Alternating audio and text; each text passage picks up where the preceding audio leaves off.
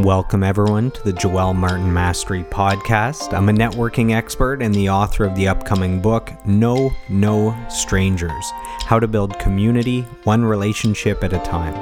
My why is the pursuit of mastery, and the goal of this podcast is to lock arms on a lifelong mission of daily personal growth to become the best version of ourselves. So let's dive in to today's episode.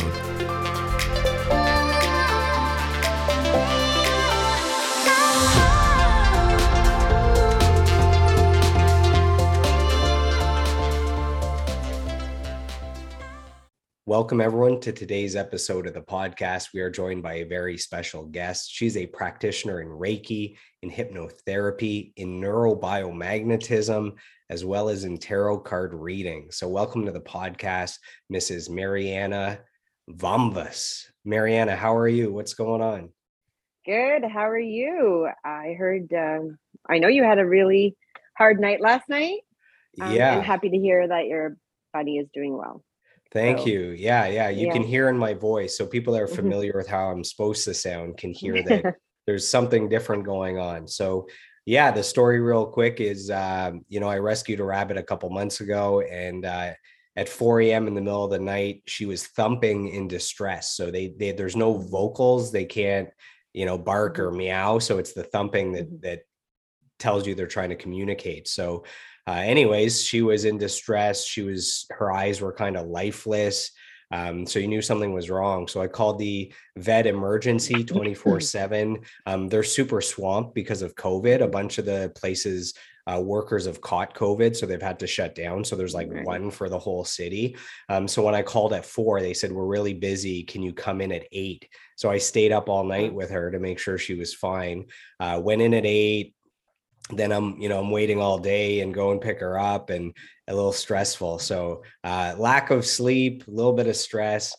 So you can hear it in my voice. I got the sniffles a little bit, and but the show must go on. So I got some hot tea that'll hopefully help my voice hold up for this interview. So thank you for the well wishes you gave me. For Violet, and she's like a brand new gal. She's doing well today. So all is well there. Yes. I'm happy to hear.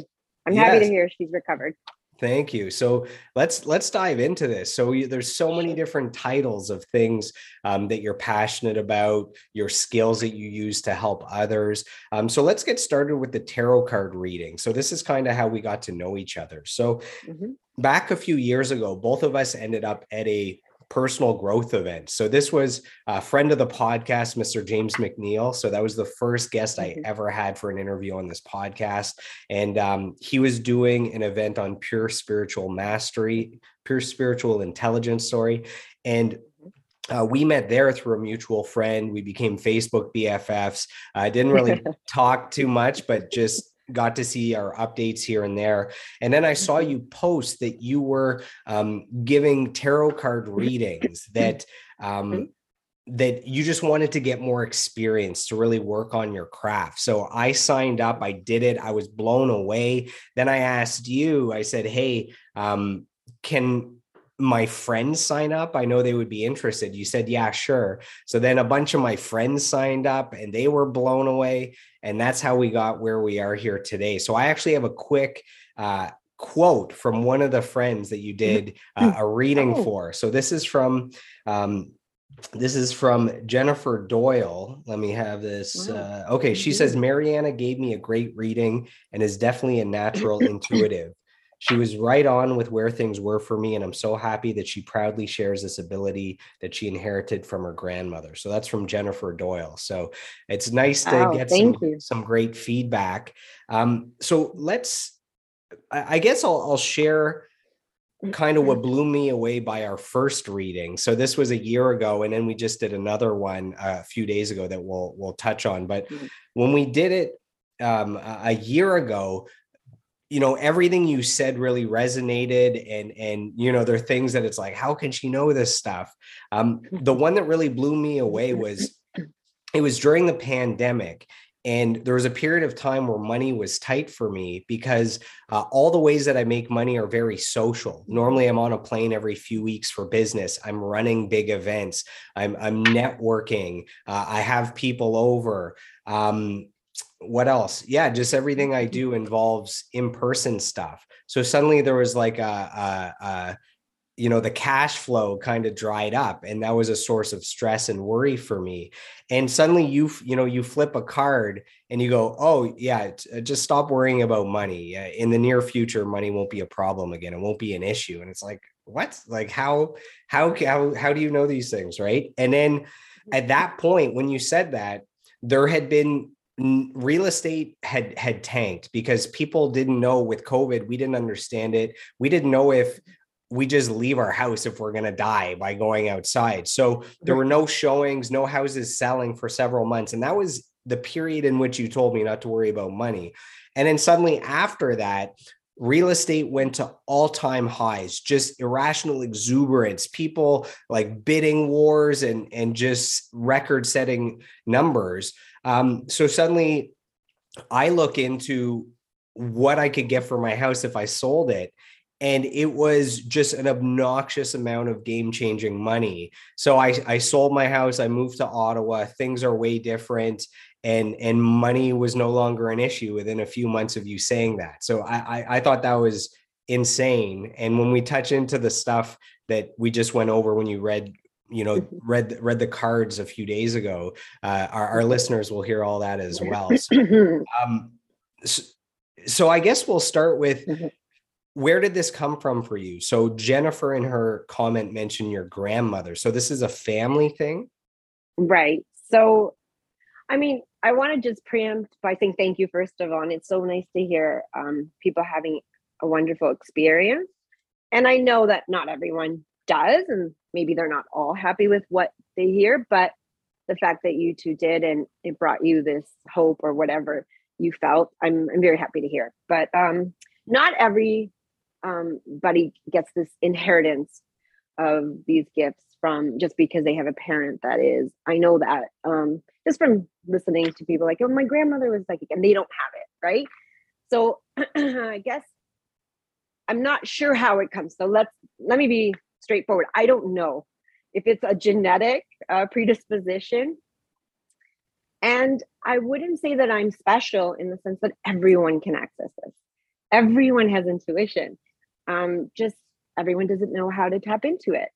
And so part of what I like to do is also get people to tap into their own intuition. So I think it's a gift that we all have. I just listened more, or was able to listen, or had the tools to listen, or quieted my mind enough to listen to my intuition. But I think everyone has that. So my grandmother, we can talk about my great grandmother, who lived in Mexico. She passed away when I was 11. So I was grateful. I was so fortunate to meet her, because not everyone meets their great grandmother. But I remember, so my experience of her is as a great grandmother, not necessarily a psychic healer. Later on, I would hear the stories of what she actually did, and I was like blown away.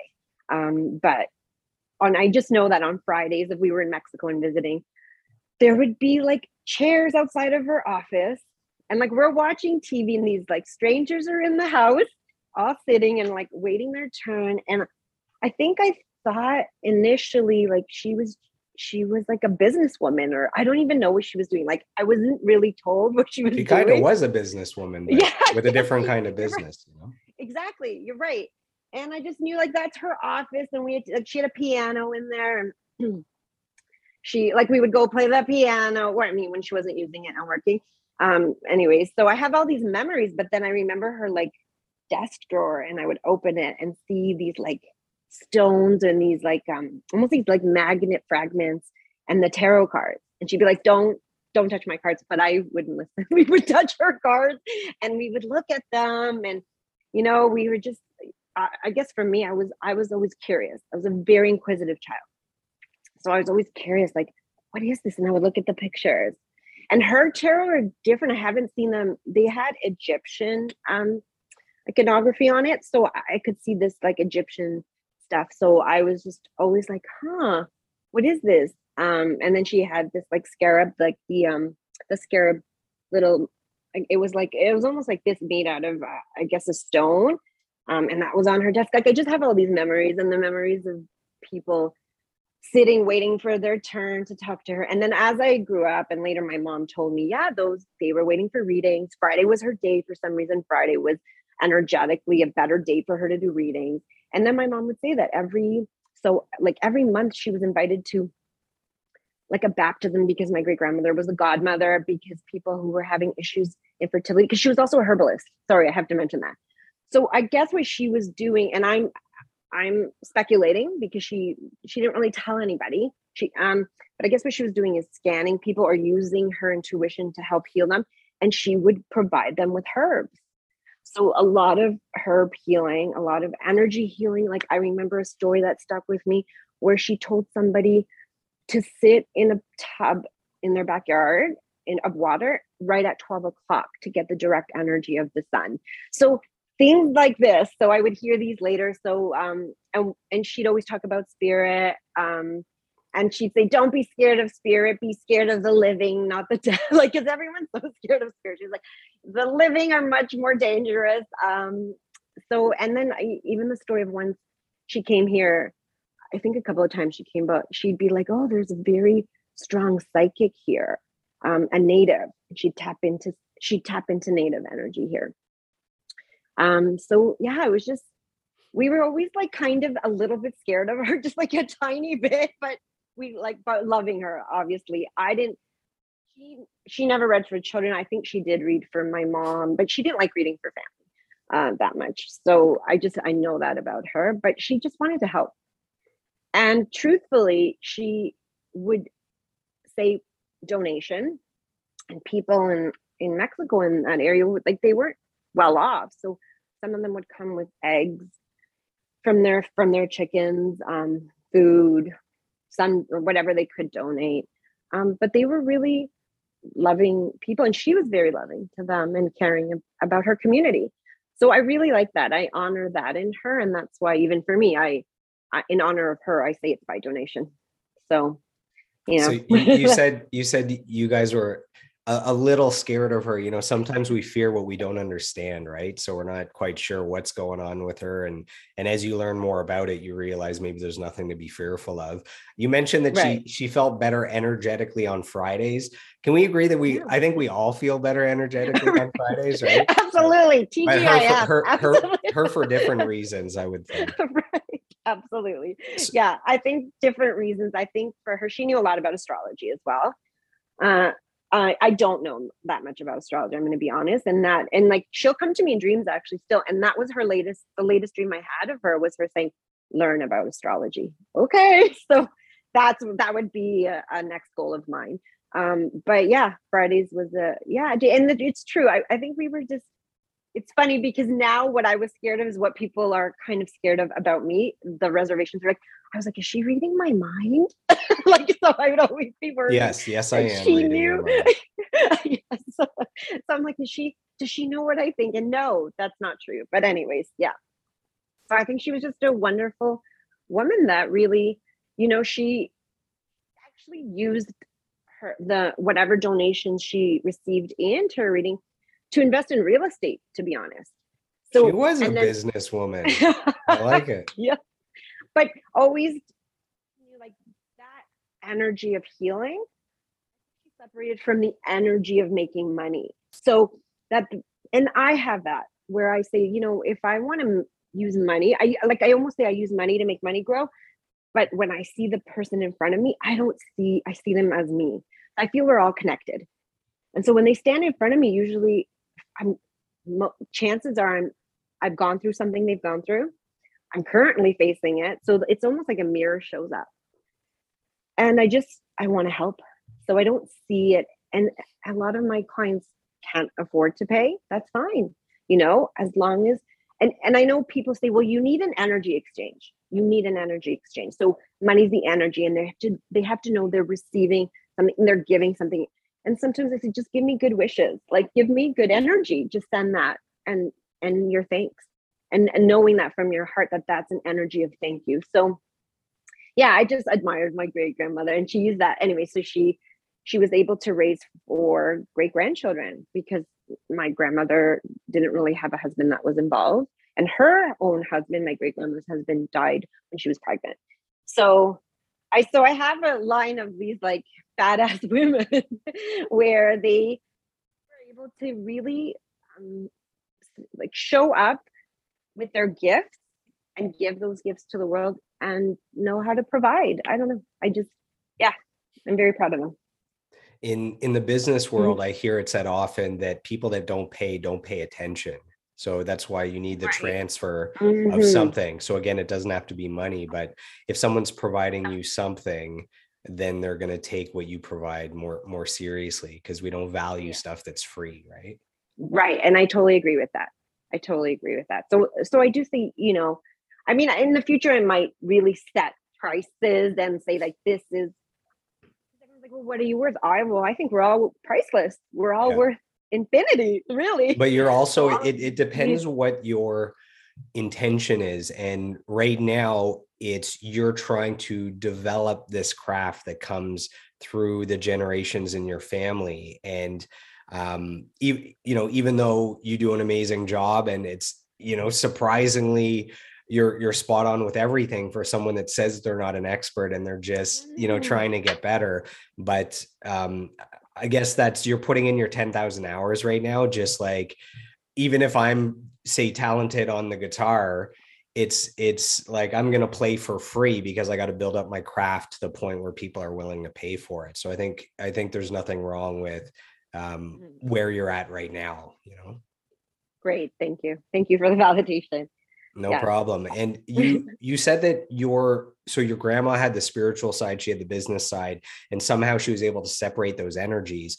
That reminded me of hearing that you should have separate rooms in your house for separate things, that those rooms, whatever you're doing in them, carries certain energy. Like if you have an apartment and it's smaller, it's like there were times where I had my workstation, like what I'm on right now, in the bedroom. So it's like I would do work in the bedroom, I would do recording in the bedroom, and that's also where I sleep. And I was told that the energy you have for the hustle and the work is in the same room as where you're supposed to be sleeping, and that can actually affect the sleep. I don't know if you've heard Yeah, that's I have definitely heard of that. And I mean, I also have spoken to a feng shui master, Paul Eng, actually, in here in Toronto, in Thornhill.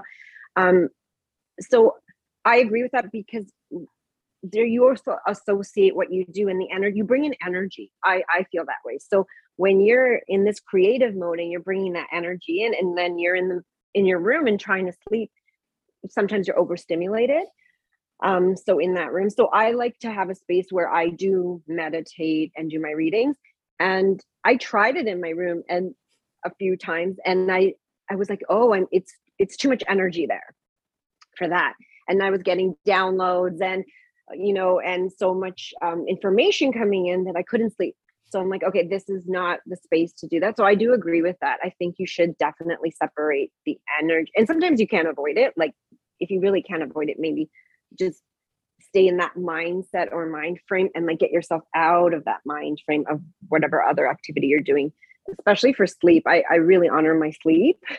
For me, that's my restorative time. So I can't really, you know, look at screens before I sleep. I really have to, you and I have shut to keep, down shut down the yeah, technology like 30 minutes or an yeah, hour before sleep, or yes. And sometimes I don't. And, obviously, one of my those things that I'm darn working on, Facebook yeah, notifications, they'll get you. I know, Doesn't matter it's true. how enlightened I you can't, are. Yeah. I'm not gonna lie, one of my addictions, because everyone has addictions, and it's just if they're healthier, and I'm trying to make much healthier addictions, but one of them is scrolling through the social media. And I'm starting to be just more aware of it and limiting the times that I do it. So I'll be like half an hour for the morning, maybe half an hour in the middle of the day and at night. But yeah, I really try to say I'm not bringing my phone into my room at all. But then my husband has his phone right beside, but that's his energy and what he does. How But dare at least, he? how dare he? But at least I'm not doing it and I'm in this mind frame and I'm doing these like nice deep breaths. And yeah, and I'm not thinking of any words. And that's like the number one thing I tell a lot of my clients. do not worry and bring all your to-do list and all this stuff before bed, because the number one thing I've learned from Neville Goddard, who's this mystic from the 20s, or I think 30s, he always said, right before you go to bed is the time where you're going into a different brain wavelength, right? So you're going from the waking state, which is beta, right? And then you're going into alpha, and then you're going into your theta and delta. And when you're in this wavelength and you're just worried, you're almost solidifying your problems and like the to-dos, and like and most people do like their worst case scenario stuff right before they go to bed. Like, stop doing that. That's yeah, you're setting yourself up for a night of horrible dreams and nightmares. And it's not only that, because according to Neville Goddard, what you think of at that sweet spot is what you'll manifest. So if you do nothing at all other than just sleep before you go to bed in that space, visualizing yourself with the feeling of, of your creation. So you're in your imagination and you're imagining this beautiful future event that you want to manifest to yourself, you will create it. And I've practiced that. This is Neville Goddard stuff. And I love that. And so I do tell my clients to kind of check him out if they want to, but at the very least, do not have worries before you go to bed. And that's the point where you're starting to shift between your conscious and your subconscious mind, right? That's exactly what I hear. So it's, the subconscious mind is however thousands of times more powerful than the conscious mind. And that if you can, have your list of goals or dreams or the perfect life, if you can, before bed and when you wake up, those are the two times where you're shifting between subconscious and conscious, that you're putting a deeper imprint and you're changing your habits and your beliefs at a deeper level. 100%. That agreed. And you can test it out. because there is an activity or an exercise that Neville Goddard would do, and it was like climbing a ladder. And you can YouTube all this; you'll see it on there. But I did the baseball thing, where I went with my husband because I wanted him to have buy-in, because I was trying to just tell him, don't go to bed with your worries. Anyway, so we did the baseball thing, which is you just visualize a baseball and you're holding it before you go to bed in your mind's eye. And how does it smell? And you want to engage all your senses, and especially your feeling. But I didn't even do this the quote unquote proper way. I was just like telling my husband in the middle of the day, just close your eyes. I tried to get him into a relaxed state. And it's almost like a meditation or hypnosis. So I tried to get him in those nice wavelengths, the slower wavelengths. So at least, we were in at least alpha, because if you close your eyes, you tend to engage that state. Anyways, and I said, just hold the baseball, throw it to me, smell it. And I engaged all the senses. And literally we did this once. And I said, I wanted to see the turnaround of it. It literally was 6 weeks on the calendar. I wrote it down just because I wasn't going to do it the effective way, which was every night doing this. So we did it once, and then we went for a walk in the park, and I picked up a baseball and I threw it to him. I'm like, there's the baseball. And I know people are going to be like, well, you were probably going to see a baseball, but the stuff that I see on YouTube about Neville Goddard is amazing, because they're like, oh, the baseball was in my bag. I don't even know how it got there. I did this 3 days ago and I only worked on it 3 days and this showed up. And the reason they do things that, you don't have a big preconceived notion about baseball. Like, you don't have this belief system around baseball. That's why, or ladders, he'll do a ladder walk thing, walking up the ladder, because you don't have I'm not good enough for a baseball. I'm not good enough to, how am I going to get this? But because sometimes if you want the buy-in, people right away, if you said you want to manifest money, $1,000 or whatever, $1 million, they're like, they have negative connotations or right. Or they'll just say that's impossible. That's impossible. There's no way, or they have this relationship with money. It can't come that easy. And some of his activities are just really seeing it, counting it. There's so many people on YouTube talking about this. So I like that. And I tell my clients a little bit about that, but we digressed about that, but I just find manifestation is also something I work with my clients. So yes, as I'm doing readings, I want them to know that they are ultimately responsible for co-creating their life. They are ultimate creators, as we all are. And we're creating our own we're a microcosm of the macrocosm of the universe. And in our little universes, we're creating our own lives. So yeah. Sorry, I think I've digressed. So you'll bring me back. No, we're following along. I'm enjoying the ride. So I did a similar exercise, but instead of a baseball, it was a lemon, that you're eating a lemon. So I believe this is Dr. Joe Dispenza, who you're a big fan of.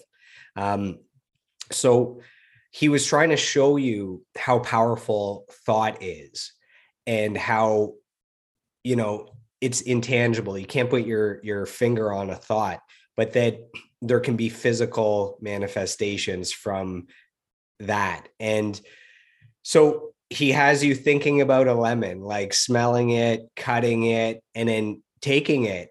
And he goes, did you notice you're salivating? And you realize your mouth is just like filled with saliva. And even though that lemon isn't real, the thought of this not real thing produce the same effect of having an actual lemon in your mouth. And you're like, holy shit. Absolutely. I think that's the power of the brain. The brain is like, there's people are saying like that we're just creating this, it's almost like a holographic nature, and you're almost producing from your brain your reality. So, I mean, that's getting deep into, this holographic nature, unified field theory. And I don't know if you've heard of Nassim Haramein. And these are like quantum physicists that almost, anyways, the point is, I feel like you can create in your brain the experience you want before it even manifests into your reality. So why not create the most positive, beautiful experience? Mind you, you do learn a lot from the negative experiences. So you do have the balance of both. And we talked about that. Like people, when they see, for example, a tower moment in the tarot, and I look at it and I'm like, great, the tower moment is everything kind of shifting. Your whole base gets just twisted upside down. So for people, that tower moment is a shock. It could be a divorce, it could be losing a job, but basically you're off balance. And I like the tower moment because then you get to reinvent yourself. So COVID could be a huge tower moment for a lot of people, right? So and yeah, you got rock bottom is a solid foundation to build a life upon. Yeah, that's a quote that I've heard that I like. I love that. Actually love that. I'll use that. But that's exactly it. So anyways, the point was, we're getting back to just what the brain is capable of. And I really, for me, one of my, and I'm going to like fast forward to one of the times where I call it like receiving information from deep meditation. And one of the biggest things that I received in one of these deep, deep meditations I was in was like a model of the brain. It was like spinning in front of my mind. And then I was shown the amygdala. And then I was like given scents to smell. So it was just an interesting understanding of what's happening to me specifically. Like my biggest subject is myself. So I always try to go in and try to understand, like, what am I experiencing? Like, how am I co-creating in my senses my reality?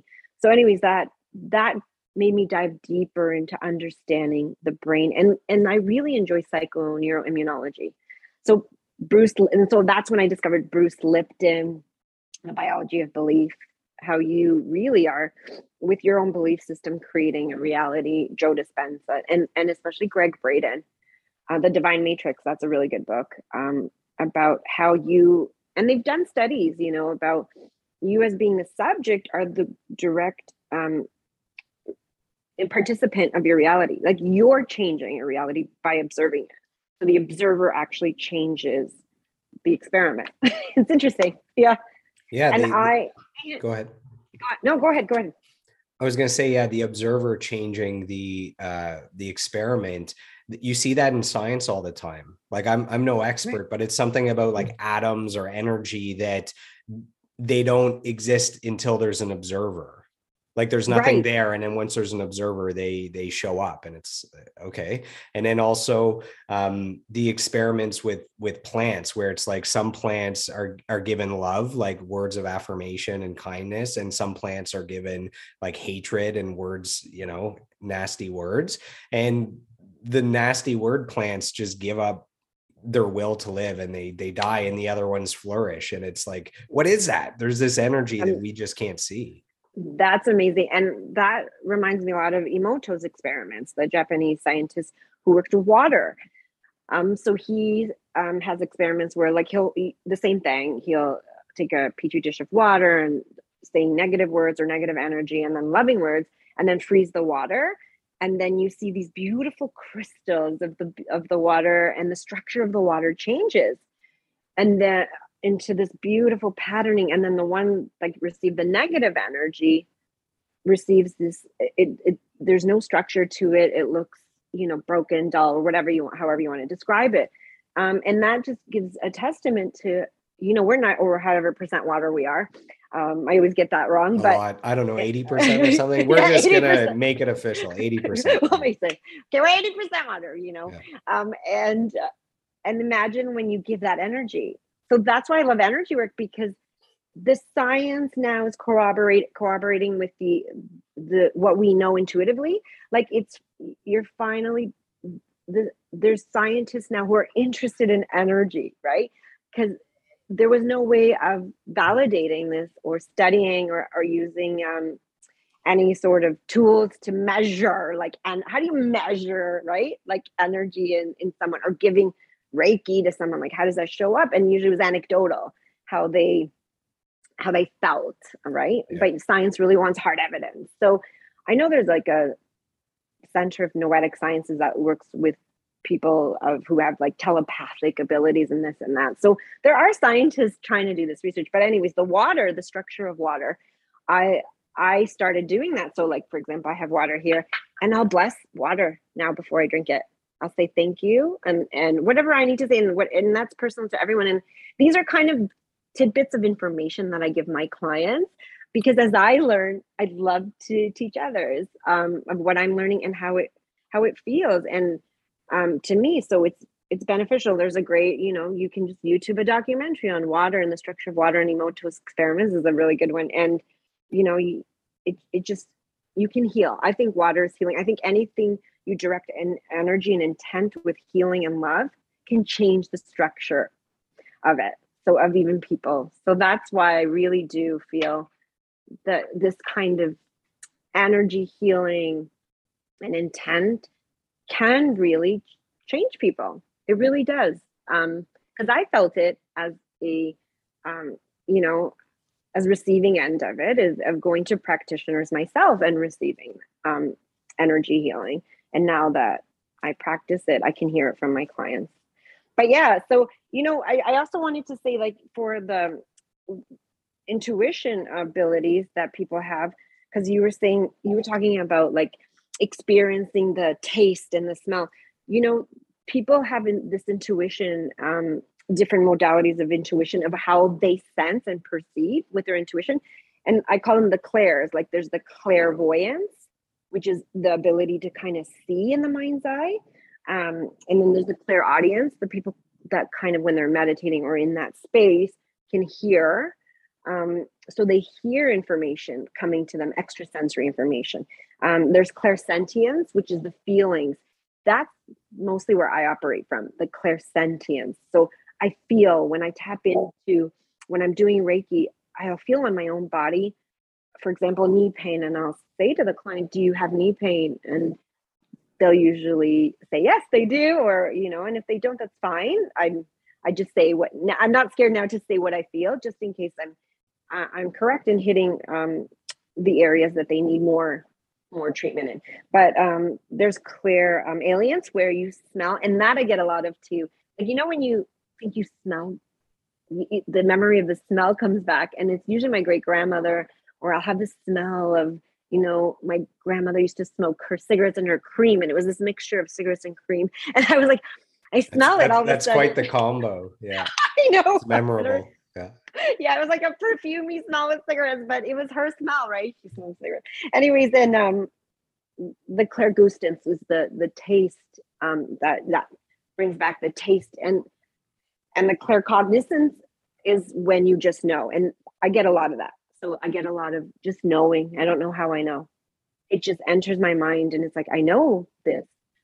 And when I work with clients, and if I say what comes into me, the perception I get, and just the knowing, and I'll just say, I this came to my mind. And a lot of the times it's correct. They're like, how did you know that? And I don't even know. I don't know how I know, but sometimes it just hits me that way. So, as a kid, I was very sensitive. How So, early on did you mm, know that you had this intuition? Like at first, did you just think like, I, oh, this is strange? Or like, did you think it was a no, gift? Or did you think, does everyone have this? What are kind of your thoughts when you think yeah. back to that? So, like, I never, okay, because I was aware of my great grandmother's gifts, I never thought I had that. 'Cause I was told like she really could see and tell people like really specific information. So I didn't think I had that initially, but I was very sensitive in my home. Like, I knew my mom was unhappy. Like, my mom was unhappy. She eventually like left the marriage, but when I was young, I could feel her unhappiness, even though she's smiling and putting on this face and getting everything done around the house. But I was so aware of her unhappiness. Like, I could feel it. And I'm like, but how is she putting on this strength for us? But I knew she was unhappy. And I would say as a kid, you should divorce dad. I didn't even know what that meant, but I just felt like that would make her happier, just being in her own energy. Anyway, so I think it was very early on. So I had that clairsentience. That feeling was probably around 3 or 4. I guess I wasn't sure. I wasn't comparing myself to anyone. And I don't really think other than telling my mom you should get a divorce, I don't think I really expressed myself that much as a child with my mom. I hid a lot. I was severely bullied by a bully, and I call her a bully, but she's obviously a beautiful person, and I know where her conditioning was and why she did what she did to me. But I was only like just before I turned 4. She, my parents wanted us to have play dates and they left us alone. And then she exposed me to a lot of pornography and like from her father's, I guess, stash of pornography and whatever. And then she did molest me. And when I was in such fear, not because of, I think it was shame, right? And fear. And she would use what we did to bully me at school and say, everyone, they're going to take you away. What we did is bad. And she just really um, manipulated me with that. So it was almost like trauma bonding, or I don't even know if I'm using that correctly, but I was so traumatized and I never wanted to go to school. I would wake up and I would want to vomit because every day was a navigation of how I would navigate her. Like, what am I going to do to stay away from her like energy? I could feel, but she was hurting. But I was a 4-year-old and 5 and 6. It happened for many years, and I never told my mom. I like never.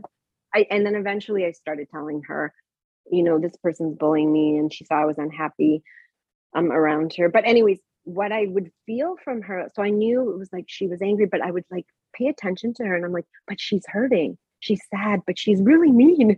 And so I would get all this information that I didn't know how to deal with because I never used my voice. I was terrified to use my voice then because I thought we would get in trouble. And I'm assuming she said to me what was said to her was, they're going to take you away.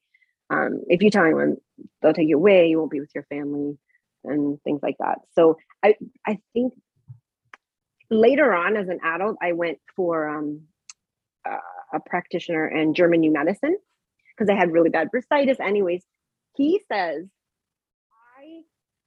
my brain, because this German New Medicine talks about constellations. I don't know much about it other than I visited this practitioner who was able to like tell me the shoulder was an area in my basically brain that was experiencing a conflict. He said the reason I probably had psychic abilities or intuition because I had a constellation of fear and anxiety as a young child. And like that it was almost like an imaginary world that I brought along. So I need to do more research into that. But he basically said my trauma is what made me was was actually the reason why I was able to have these extrasensory perceptions, because I was trying to make sense of my world. So I want to potentially look more into that. So I don't know. I don't know if that's true. I think, I think, you know, kids, if their parents aren't happy, generally, because you're a kid, you still want more what's best for you, where they would want the parents to stay together. So I think that shows how different you were, where there was already kind of this intuition and this selflessness, that it was more like, well, my mom's unhappy, I think she would be happier if they got a divorce. I think that's pretty telling in you know. Interesting. I never took that perspective. Thanks. I really could, you're right. As a young kid, I could feel people's emotions. And I would say that happened early on. And then when I would really, like, dreams would come true for me. So, you know, as I got older, I had dreams of something happening, and it would happen. And I usually didn't really say it. But as I got older and people knew I was intuitive, I would tell, like, even a few years ago, my friend was pregnant. I'm like, I had a dream you were pregnant. She's like, and she was like pregnant at the time. And I also had dreams where I had miscarriages, and right before the miscarriage, I'd always have this dream where I would see blood in the toilet, and the next day or 2 days later, sure enough. And I was always terrified of that, because it was, those were hard times for me. Not all the visions are what you want to see, right?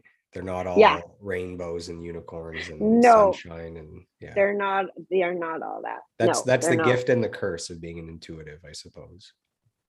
Right. Yeah. And part of me sometimes wondered, I'm like, am I manifesting this? I hope I'm not. And I don't want to manifest this. So I just want to observe a lot of the times without judgment. And I just want to sometimes when I see things, I just let it be without saying, well, no, I want it to look like this, you know, because I'm very aware of you creating your life based on your imagination. So I always want the best. And so when I do see my clients, I always imagine them in the best possible light. But sometimes going through the darkest hour is what brings you to the light after, right? So after this rain, there's always the sun that comes out after the big storm. And sometimes that is what will heal them more than just happy, pretty, lovely rainbow moments, puppies, especially heartbreak. When I see the clients that have gone through the most heartbreak in their life, I think Rumi said it, where the heart breaks, the light comes in. I'm obviously paraphrasing completely wrong, but that's where the most growth happens, because that's the inner strength people find and the inner love. I used to go for walks all the time with my friend, and we'd be like, what's the purpose and what's the point and what is it all about? And we'd be like, self-love. It's like loving yourself and feeling that energy of love. And so for me, that energy has always carried me. Through a lot of us as adults, mm-hmm. A lot of our challenges stem from childhood trauma that hasn't been looked into, that hasn't been resolved. How often do you come across childhood trauma with your clients, where they just right? I've heard something that if there's something that bothers you that is, say, more than a year old, that means you haven't come to terms with it. You haven't really looked into it. You haven't learned the lessons from it. You haven't let go. So it's if anything's over a year old, there should be no emotional attachment to it. There should be, I don't know, that's what I heard. So if you go all the way back to childhood, if that's still something that bothers you, it's that you haven't dug deep enough in what was the lesson there and resolving it. I have to agree with you. Like, you know, Joe Dispenza and all these, like, I call them the spiritual scientists, they say that you're programmed from 0 to 7. And even in my study of neurobiomagnetism, they say you're in neurobiomagnetism. Neurobiomagnetism. I don't see. That's how hard it was for me to do the intro with all the crazy words, your titles. Yeah, it's not easy, is it? Now you know how it feels hosting this. Yeah. Don't tell anyone I was a speech pathologist. Oh dear. Anyways, anyway, so in neurobiomagnetism, they say that your brain goes into temporal recurrence. And that what that means is you're firing the same neurons when you're in a state of, I guess, limbic stress. So anxiety, and so like a trauma, let's say. And so you will survive and use certain neurons and create this pathway where that helped you survive. But then you're always approaching everything, any sort of external event with the same neurons. And so it's almost like you're reliving traumas, and each time you're going back to what would be called a temporal recurrence. So I agree. So, and in other terms, that would be really when you're programmed a certain way, like they say we're programmed, and you're just using the same kind of conditioning to, and if it's in trauma, or if it's even, I don't know if it's even not in trauma, but if you're in trauma and you're using the same conditioning you've always used, and you're applying that to all these situations, so they'll show up. They say it shows up constantly for you to heal it. So what you said, exactly what you said. And I think that was happening with me. And so when I see it in my clients, I'm not a therapist. Listen, I'm not a therapist. I'll tell them, a lot of the times I tell my clients to go see a therapist because I don't have psychotherapy training. Listen, I had an undergrad in psychology, but that's not a therapist. But I'll say, I'm picking up this energy, let's say, of, and sometimes it's a father and mother, and usually it stems from like father and mother stuff. And then they'll reapply it to every situation. So for example, someone that had a narcissist parent, they tend to attract that. So you're attracting the same kind of energy until you heal it. And it's so interesting. So I'm like, maybe you want to, and I'll just put something out like, maybe you want to explore your relationship with your parents, right? And okay, I got to touch on this. So okay, yeah. There's one of the best-selling relationship books of all time is called Getting the Love You Want. And essentially it talks about, there's this theory that the partner that you choose is essentially your parent of that sex, and it's giving you a second chance to overcome or fix what you didn't like about that parent. So when you were a kid, you couldn't control that you had a narcissistic parent, say, I don't know, mom, and that you then go and you choose a narcissist because that's something you were familiar with. And this is a chance for you to actually change a person. It's like, again, the childhood trauma pulling that forward, and you think like, ooh, that's gross. Like I keep trying to date my mom or my dad. And it's true. Like I've had so many partners that are like, oh man, you remind me of my dad, like super driven business, but that's also what they didn't like about their dad, that the dad wasn't home that much, that they didn't get the emotional stuff because they were always out and more like a robot, grinding and doing the work. And, on the dad's side, it's like, we were broke growing up, and then I worked hard and built a business and gave you a great life and provided for you, but that's not what the child wants. Right. So so there's that book, Getting the Love You Want, and it goes deep into that, and you're like, oh, that's weird. But I think there's probably some truth there. I definitely agree. I'm just writing the book down because every time a book comes up that I need to read, I have to write it down or put it in my phone. But there's 100% value in that. I mean, we're both not psychologist. I don't think you are you a psychologist? But I claim to be on Fridays. I claim to be just like me on Fridays.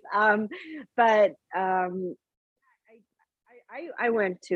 still go to a psychotherapist, and he said absolutely that. He said, you absolutely, this is like 100%. You subconsciously attract your parents. He was like, that most people do it, the ones that are not in conscious awareness.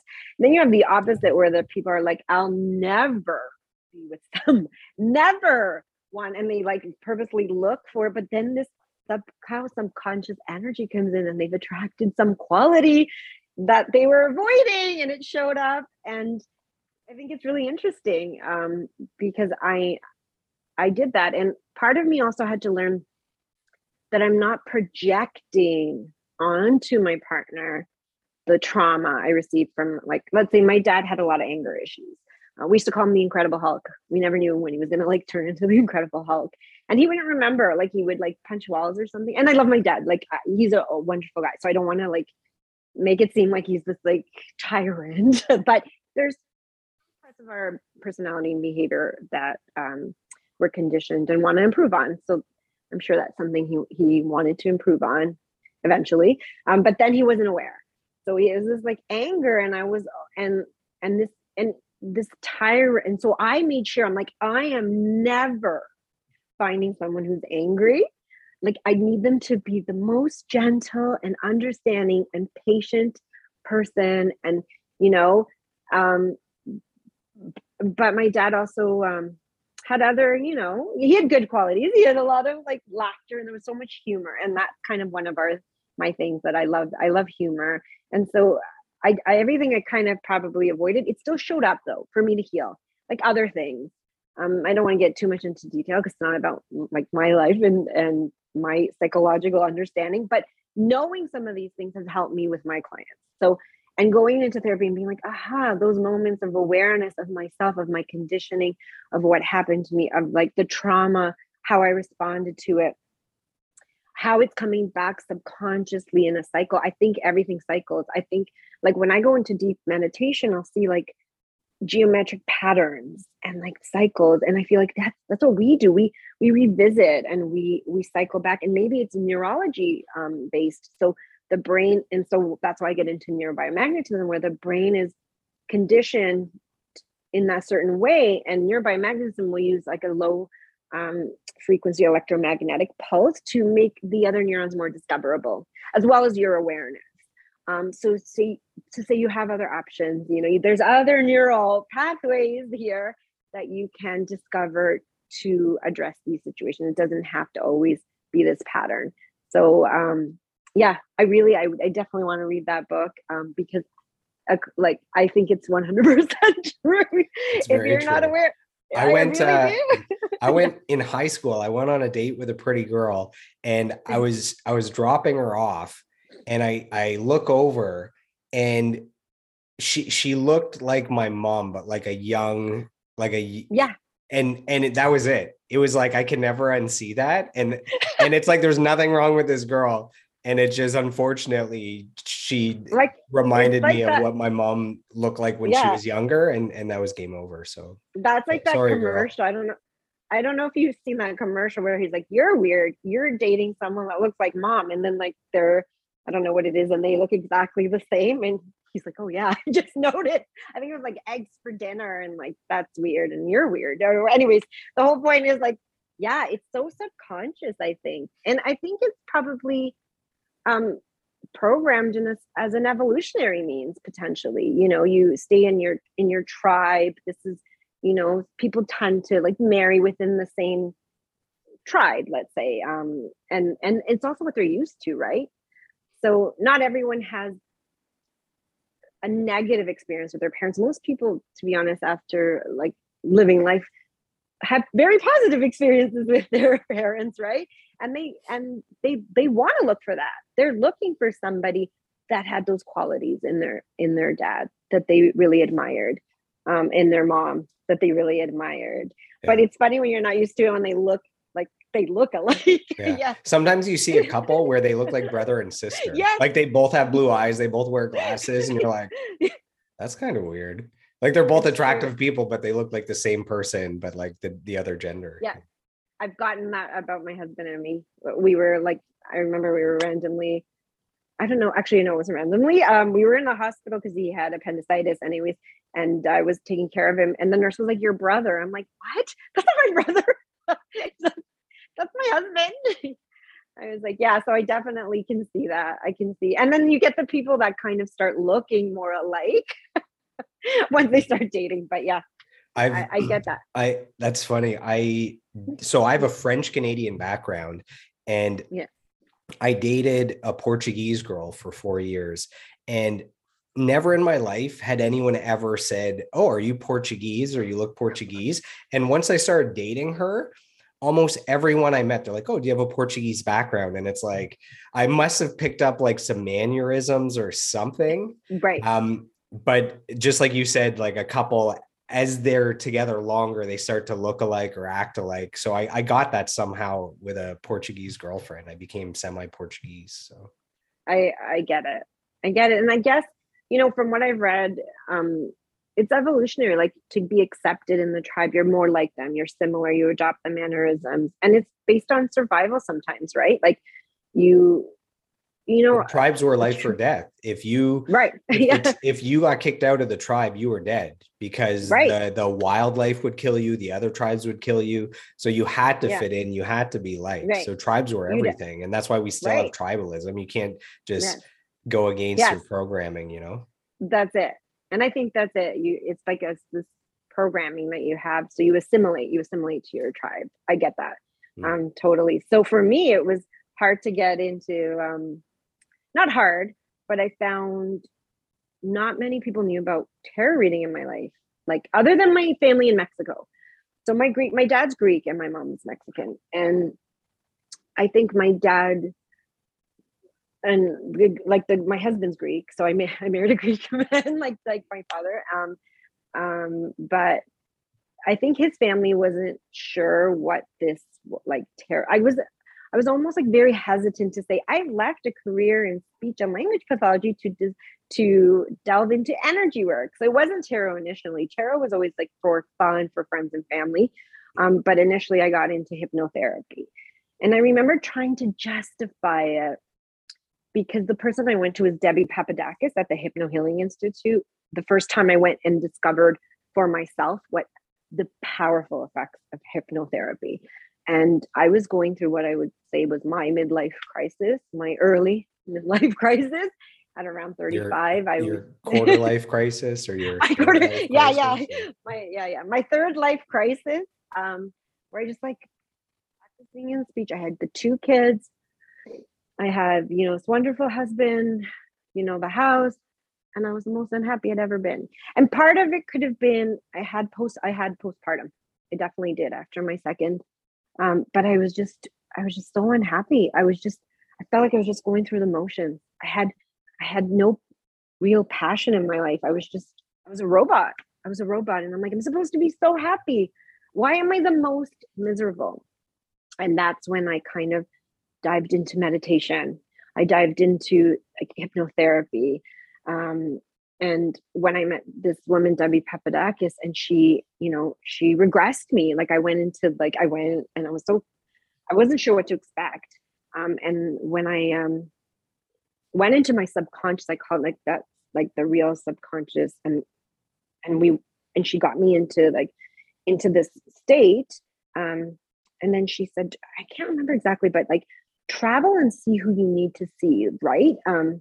And I went right to the bully that I had. And it was still the trauma of that, I think. And I just started, she said, look at her. Now look at what happened to her. And I had never taken that perspective.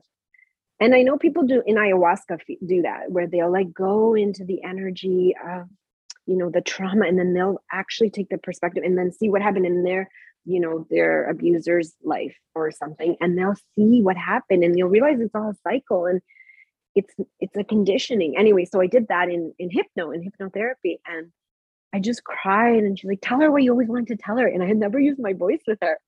And I was like first screaming, and she's like, scream, tell her. And I remember I was like so timid because that was my child, that inner child was so timid. And she's like, tell her to F off, right? Like I can't even say it. And I was like, F you. All these years I was so scared. I was vomiting before going to school. I had nauseous, and like you took away my childhood. And she was like, say everything you need to say. And then she didn't leave it at that, where I was just left in a state of anger. She was like, now look at her. Now look at her. Now really see her. Now is she, and I'm like, wait a second, she's sad. Wait, I'm hurting her more. And then she's like, what happened to her? And I'm seeing this little girl that's wounded. Of course, she's a little girl that was so wounded. I don't know if it's true or not what happened to her, but I could see what happened to her in that kind of like that conscious state by her dad. And I don't want to speculate, maybe it's true or not, but in that state that I was in, that's what I saw. And I was like, oh my gosh, this is happening to her. I feel, I'm sorry. And I wanted to protect her, and I could forgive her. And it was like forgiveness, which is like a key Christian concept, forgiveness. It's like for yourself. It's to let go of all this bondage within you and these energies and these trauma. And I just forgave her. And then I could forgive my dad. And then like my mother-in-law came up, who I didn't ever feel good enough for her. Now it's totally gone. I've like, some of the things she would say to me. And I remember holding on to that a lot. It was just holding on to a lot of what people thought of me, or my conditioning, or how I had to survive, in what energy I had to survive in. And I could just let it all go and start fresh. So I know you said you're going to a hypnotherapist. I am, yeah. Well, when we think back to being bullied, like I was bullied in like grade 9 or something. When we think back, when the bullies were older than us, we see them as like, almost adults or a lot older. But then a lot of times when you think back, it's like you were 3 or 4 and they were, 6 or 7. And it's like, if today I brought you one of my nieces that are 5 and 7, and it's like, that's your bully. Like that's the age of your bully. And you realize they're ridiculous. Like they have no idea what's going on. I find like that helps to look back and to put it back into this bubble of they were a child figuring things out. They were bullied. They had no idea what was going on. So it wasn't like this prey, this person that was preying upon you. It's like they were young and naive, just like you were. They just happened to be like a year or 2 older. Exactly. Yes.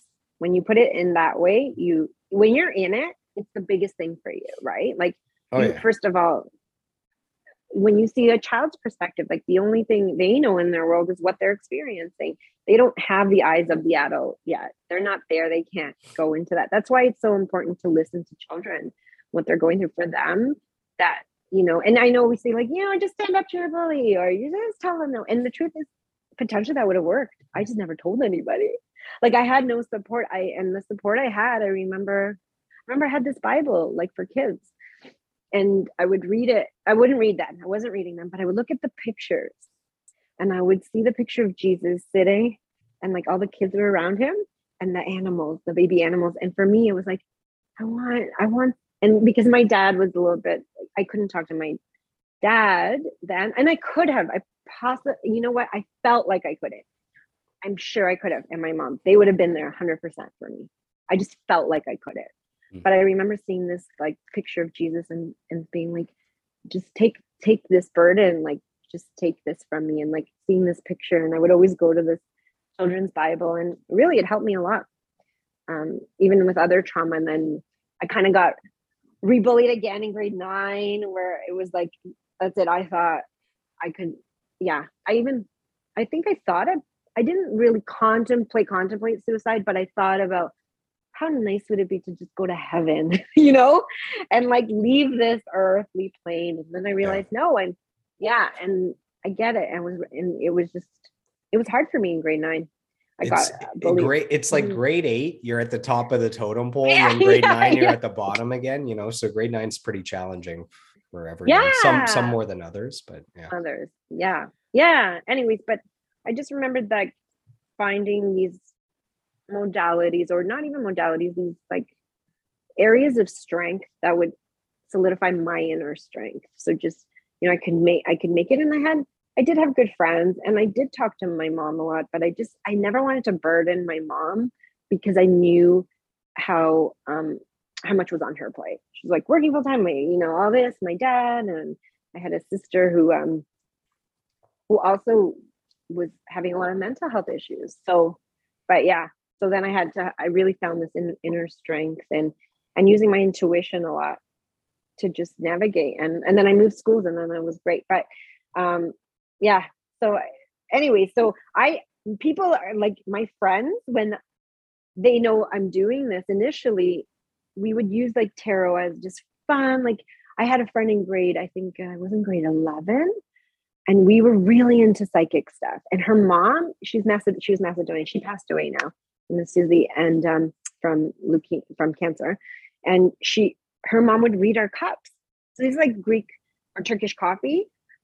You flip the cup, and that's like tea leaves, and we would always be like, read our cups, and she would like read us like our and we just loved it. I remember being like, oh, I want your mom to read my cup, and I'd come over and she'd read our cup, and it was just, I don't know, we just loved hearing it. And not everything happened the way she read it, but we just wanted to have that, and it's hope, I think. Like, oh my gosh. And at that age, it was very much like, just like you going into university or whatever's on your mind at that age that you needed support in.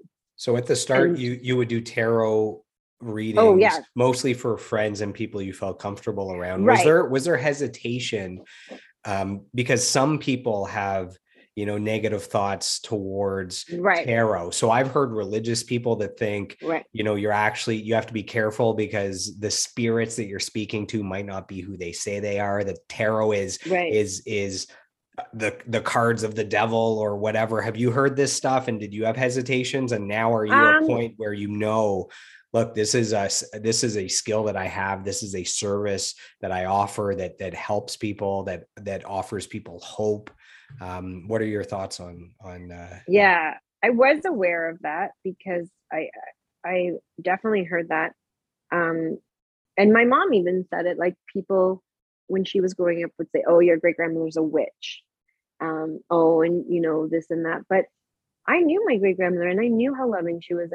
And I knew, first of all, I knew she was very Christian. And so, so for me, it's initially I was hesitant, more of like the perception of others in general. I was, about everything. Like, what do people perceive? And then I just went, no, I think it's a neutral tool that I can use. I'm the one that creates the energy in what I think about something. So I am putting energy into it, and I'm going to put the energy of love into this.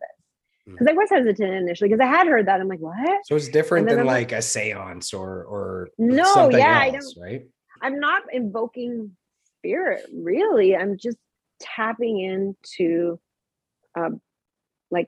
when I definitely want to be in that zone, I'll go into like more of a meditative state. And half the time I don't even put myself in that state, and I just like, okay, we're going to use the cards. And then I shuffle the cards, and then I read them. I read them based on, I've taken a few courses about tarot reading, and I use what I feel, what I see, what comes up from my own feeling, intuition, that claircognizant, whatever comes up, I'll say it. And I don't really put stock into that. And the people that believe that won't come see me, really. But I definitely know, for me, I ask for benevolent forces and really love, the energy of love for it. I know I heard that too about Reiki. People said that that's like anti-Christian, but I'm like, when I did Reiki, I didn't even think about that. Like, someone said it once, and I was like, huh, I never went there. Like, I never went there to those negative aspects. I always stayed in light and love. And I'm like, when I do Reiki, yeah, it was, the Reiki master say you ground yourself and you bring the energy, the ki, the chi, the prana, life force energy through you. And I always invite, like, for me, one of my mentors or kind of role models is Jesus. So I'll invite the spirit and the energy of Jesus for me. Like, so that's for me. That's not for everyone, but they say invite who you need to when you're doing healing.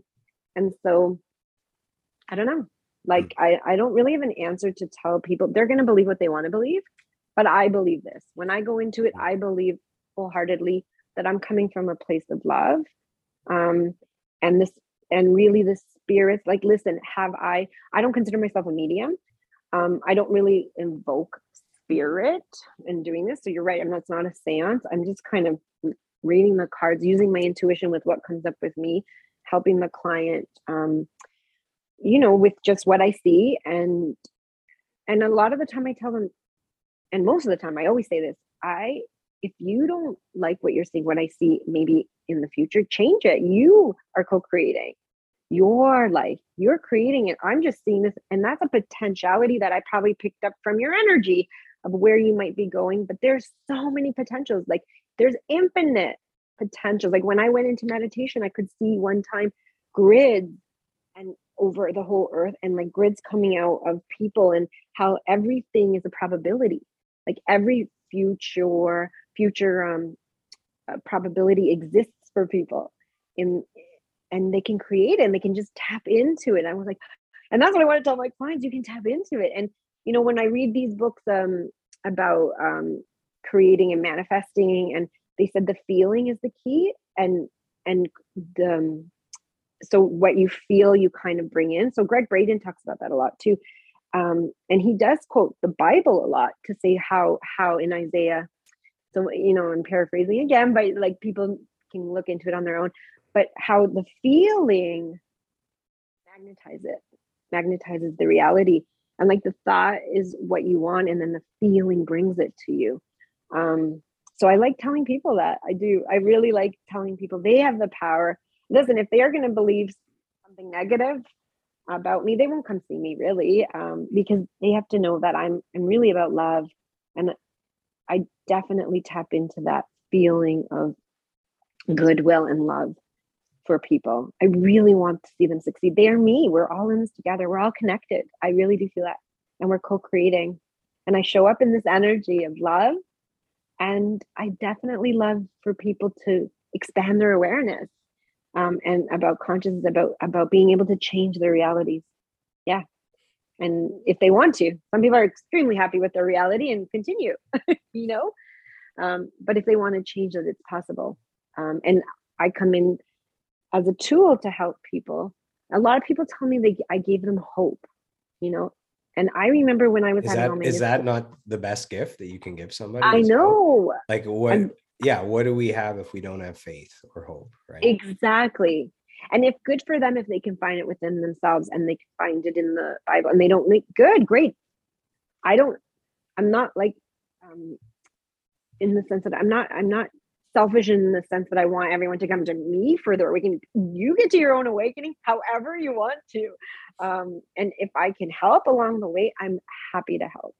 I'm happy for you to expand your consciousness, to know that you're a co-creator, to know that you have this in your internal belief, and your feelings can create this beautiful reality that you want, that's in your mind, that you can create. And if I can help along the way, I'm so happy and honored.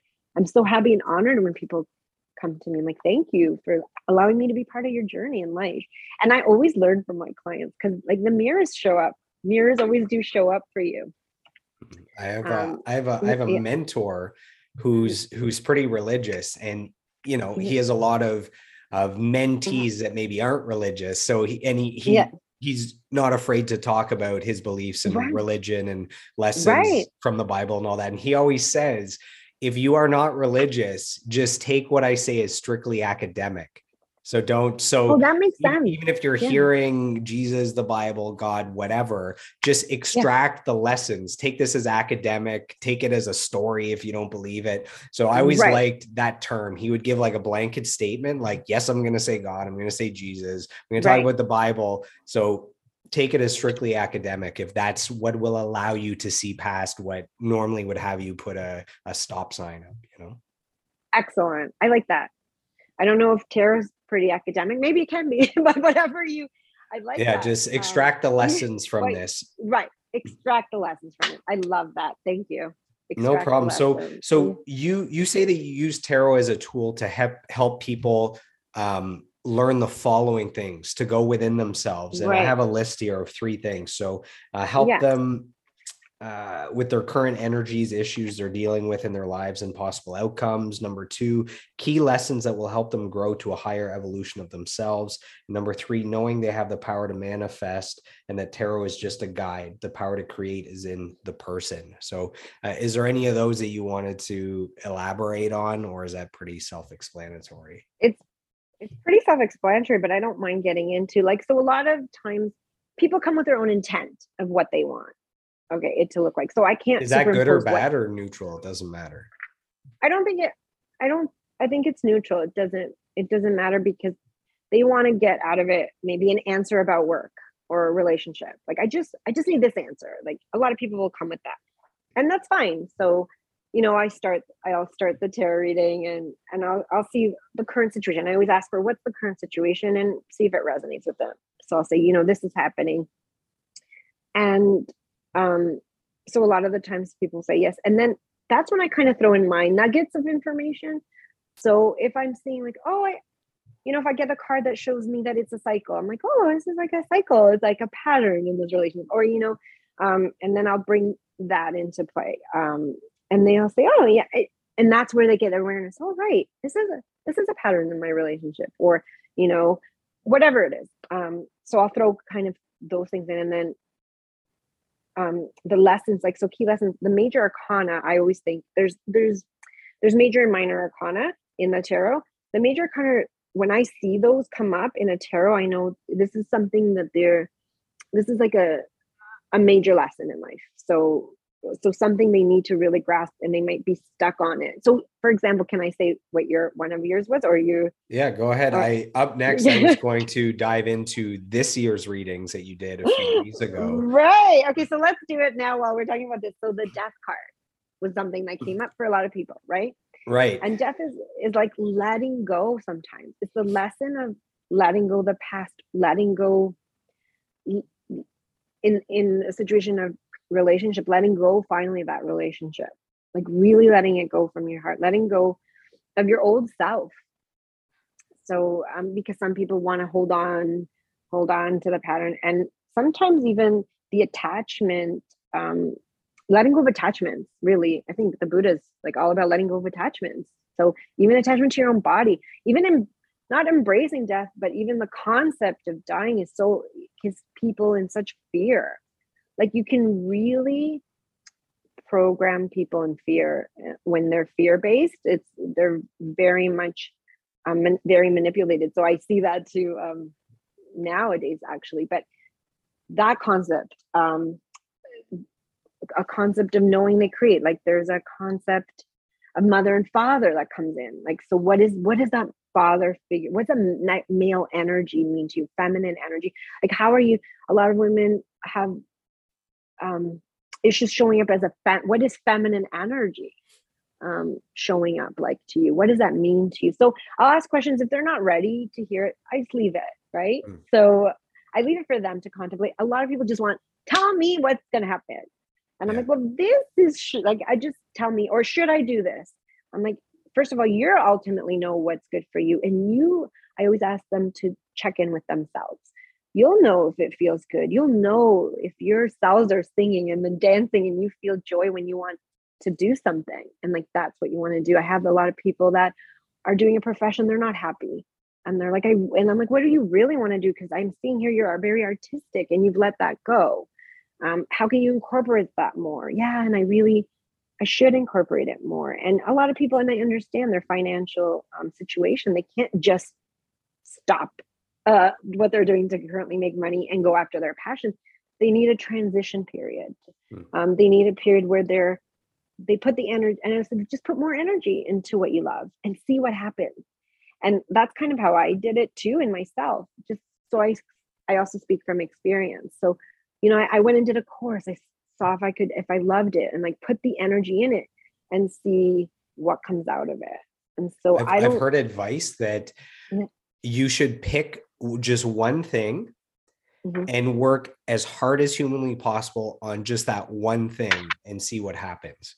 Because we're also scattered with like 12 big dreams and all these things we want to do. We're scattered and we don't know how to multitask. And, like you mentioned, what is it where your thoughts go, your energy flows, or something like that. So yeah, if you just dedicated like everything you've got, all your energy, and it's just a spotlight on one area, whether it's like just getting in the best shape of your life or just working on this one album that you're writing, you have no idea what you're capable of if you actually played it 100% in one area. So that's good advice, even if it's for 1 month. Like, give it 1 month to see what you can do with your health. Like, if you've been struggling for 6 years, just it's 1 month. You know, maybe you can't hold it up over 6 months or a year, but can you do something for 1 month and just see? And it's like, you have no idea what you're capable of at the end of the month. Like, you could have lost 10 pounds and you have endless energy and you're sleeping better, and suddenly you're attracting all these awesome people because of the energy you're putting out and the space you're in. Like, you have no idea how much your life can change by just dedicating to one thing. So I always thought that was really good advice. Yes, I wholeheartedly agree with that. And that's why when I read, I see the energy, and the energy I feel, and, I'm feeling this. So I have, you know, some people are, in terms of their energy, are drained, their situation is very draining, and how, so I kind of usually use the tarot as a tool to just have a conversation with people, like, because they have the answers within them. It's not in the tarot, it's in them. The tarot is kind of letting them see the possibilities, right? And so it's in them, and then knowing and having faith that they can do it. That's why, for me, I remember when I was miscarrying a lot, and I was reading my Bible. I was believing it, but there was something missing. Like, the doctors weren't sure what was happening, and I was like, I want to see a psychic. I'm like, where's my great grandmother? I want to ask her, is this coming? And I remember going to the psychic that I go to actually still once a year. I do a yearly, like January, or on my birthday, I'll see the psychic. And he was like, I see this baby. I see you changing your job. And he was right. Like, not that he was right. He showed me, like, that it was coming. And he was just, matter of fact, yep, the baby's coming. This is her name, and he was saying it. I'm like, yeah, it's coming. He's like, you're changing your job. And I was like, yeah, I was stressed at work. I was having, like, not that the stress was causing the miscarriage, potentially, like, there was a hormonal issue I was having, but I was so happy that I was like, let me make some changes now. Like, am I in the highest vibration to bring a baby in the world? Is this job the highest vibration? So no, I'm like, no, I want to work with kids. And at that time I was working as a speech pathologist still. And I wanted to work with kids. I was in acute care in a hospital, with really old patients, a lot of stroke patients. And because, and that's the time when I was really paying attention to my intuition. Like, I would have dreams of who was dying. It was just overwhelming for me. But first of all, the nurses, wow, wonderful nurses, like, what they do, they should be millionaires for what they do. Anyways, that's a side note, but I was feeling so much, but I was drained there. And he told me I would change jobs, work with kids, and then I was getting pregnant. It literally happened in 3 months. And I just, when and I'm like, even if this is BS, like, even because I always had that too. I was a skeptic. I'm a skeptic too. I'm very analytical. I like analyzing, and I'm like, this is BS. But then I'm like, you know what? I'm gonna make this true. And just like the opposite, if someone tells you negative news, like, I had my hypnotherapy teacher, where she said that, she went to the doctor after an accident, and he said, you're never gonna walk again. And she's like a hypnotherapy instructor, and she literally told him off. She's like, F you, you're not going to tell me what my body can do. She told him that. And she, like, walked in 2 months later and said, sorry, I had to swear at you because you can't tell me what my body's going to do.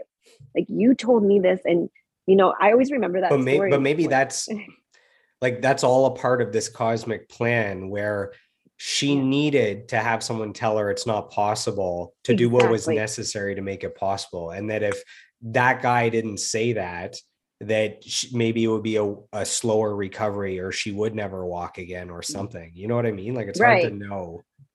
Right. That's like the Joe Dispenza's recovery from, like, this. You've read his stuff, right? And he knew what he had to do. He's like, no, they said I had to do this and this, and I would, it would, I don't know if they told him he'd never walk again. I can't remember exactly. I think they said that. Yeah. And he's fine. Yeah. Yeah. And it's like, it's the power of the brain, of the mind, of the belief system. So I think that's what I want to let people know. And sometimes we don't get that deep, and I don't tell them all that because I kind of want to gauge where they're at. So it's not always like me saying these such impactful words, because some of my clients don't want to hear that. They want to hear what they want to hear, and I let them take away from it what they need, what they want. But I have that knowledge where I have that belief system actually. So I tell them, I'm like, this is my belief system. Just coming into this, not that you need to know that, you'll have your own, but I believe you can create your own reality. So when the cards are coming up, I'm working with you to see what's showing up, but you can change it and you can create whatever you want. And sometimes hearing something makes you believe it so much. That's what I think. So hearing it from somewhere else makes you solidify your own dreams. Like, yes, I was going that way. And yes, this is what I want. And yes, it can happen. Or hearing the opposite, me say exactly what you said. What if I say something? They're like, no, I don't like that. That's not where I'm going. I'm happy either way because that's what they needed. So, and some people might be like, oh, I hated that tarot reader. She was awful. Like, I get that. And it solidifies, I'm not this. I want this. Great. This is who I am. Great. Are you in more awareness? The point is that you are creating your reality, your life. So I think what was crazy about the death card for me. So when you read my cards a few days ago, so the death card comes up, and sometimes it could be a negative, like someone's passing away or the death of a job or whatever. Right. And in my case, you flip the death card, but you felt a vibe that this was a good death. Like you this is what's crazy is you said it's the death of something that needs to die. And you said you've already chosen to leave something in 2021 that will no longer follow you into 2022. And literally like a day or two before the reading, I had made a conscious choice that that depression was not going to follow me into 2022. Excellent. So I've, about the last 3 years, I've been kind of struggling with depression. I had a best friend that passed away in a car accident. I had a grandpa that died. I had a long-term relationship that ended. All three of those within a few months. And then I'm a social guy. I'm an extrovert. In the last 2 months, the world has had me locked in a room alone for 2 years, So that's been difficult with the mental health. So it's been a journey, but a couple of days ago, right before New Year's, I decided, like, how long is this going to drag on for? Like, it's been 3 years. Right. That's such a long time.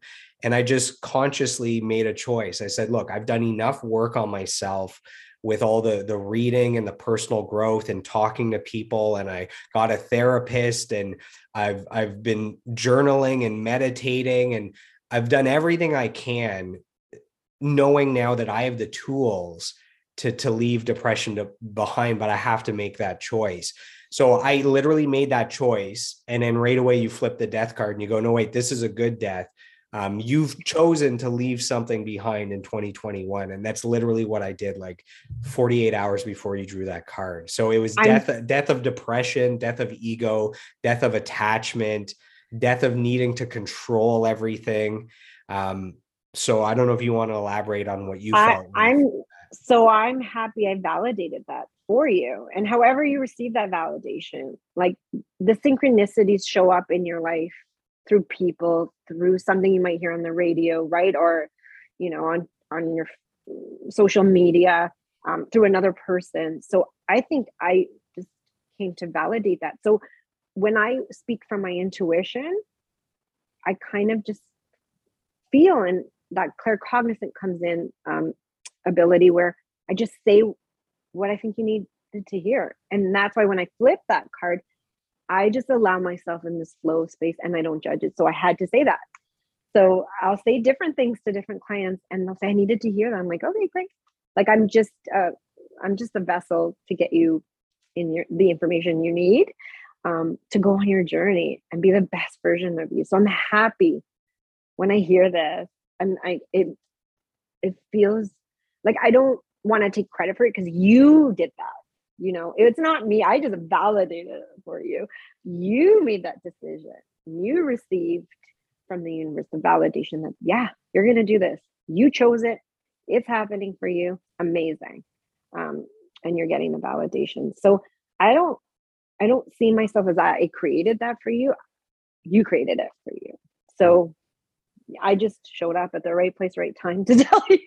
It could have been somebody else, right? Like I don't give myself that much credit for what I do other than I do get happy though, and joy when I see people understanding themselves and validating where they need to go to be the best version of themselves. So, So thank you. There were two more readings that were pretty crazy. And before I get into those, to me, what's astounding is, so how spot on you are with your readings, number one, is pretty crazy. But what makes it even crazier for me is we do it like over Zoom. It's not like you're in person, and you know, I'm a poker player, so I can read people really well. You know, the way they move, their ticks, like, are they feeling confident or not confident? All of that allows me, regardless of what my cards are, I can tell what to do next based on people and their energies. But you're not in a room with me. You're like ones and zeros in, you know, in another city 5 hours away. So to me, it's not just the fact that your readings are amazing, which would be mind-blowing in person, but it's the fact that you're not even anywhere near the person, you're looking at them on screen. So can you talk about how that's even possible? Like, what are you actually getting from the other person when you're just okay?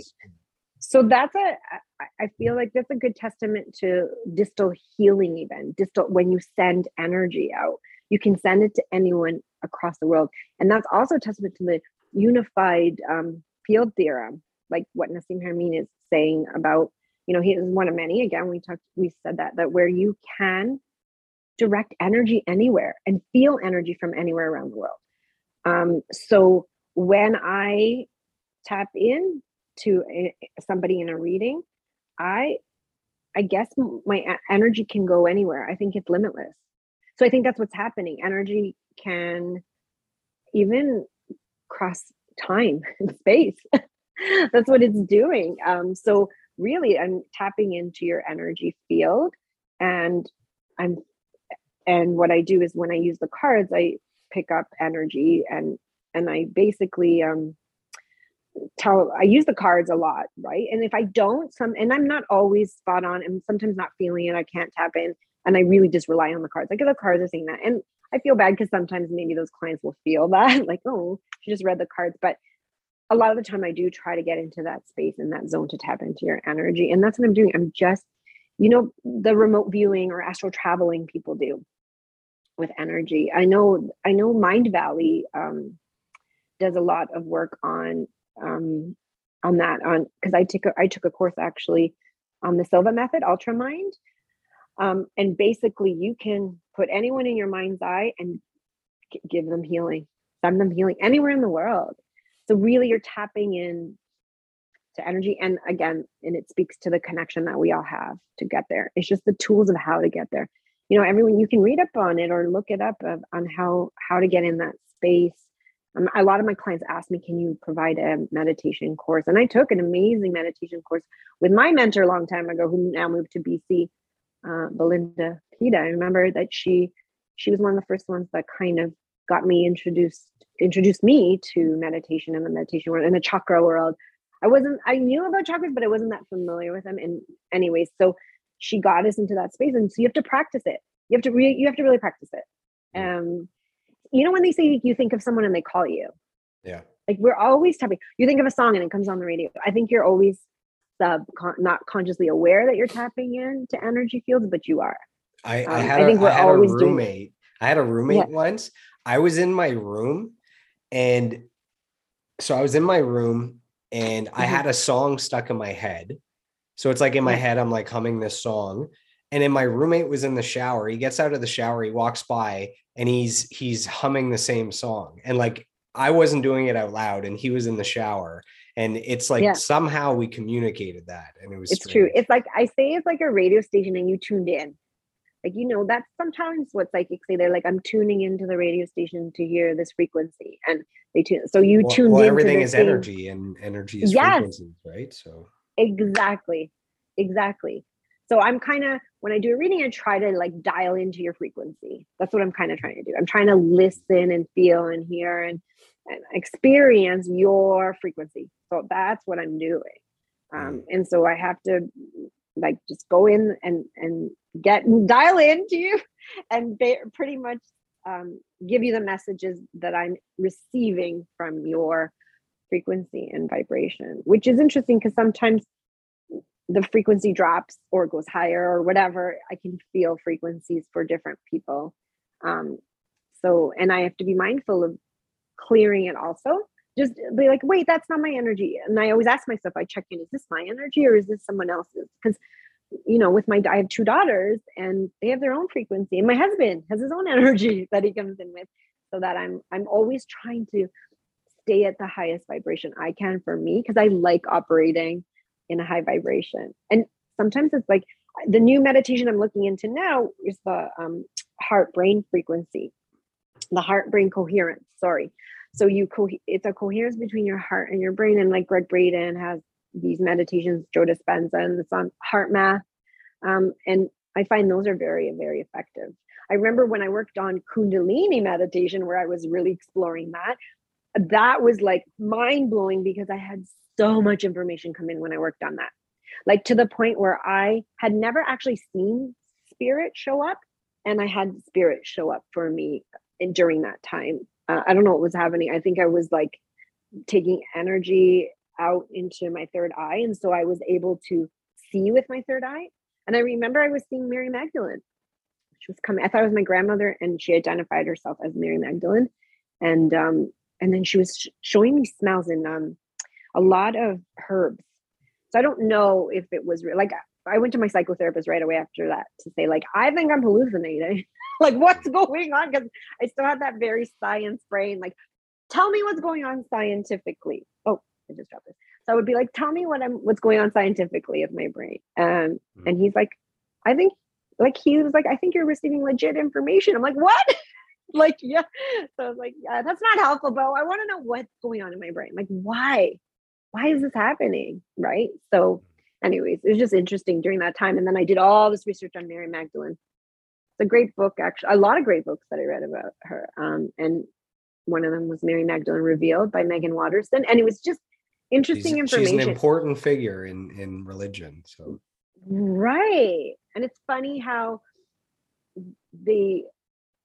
before she was considered a prostitute, right? And I don't know if that's true. Like I'm hearing that wasn't true. So I looked into it a lot, and like apparently a pope said that she was, and then they retracted that information, and now that she was. Anyways, very interesting.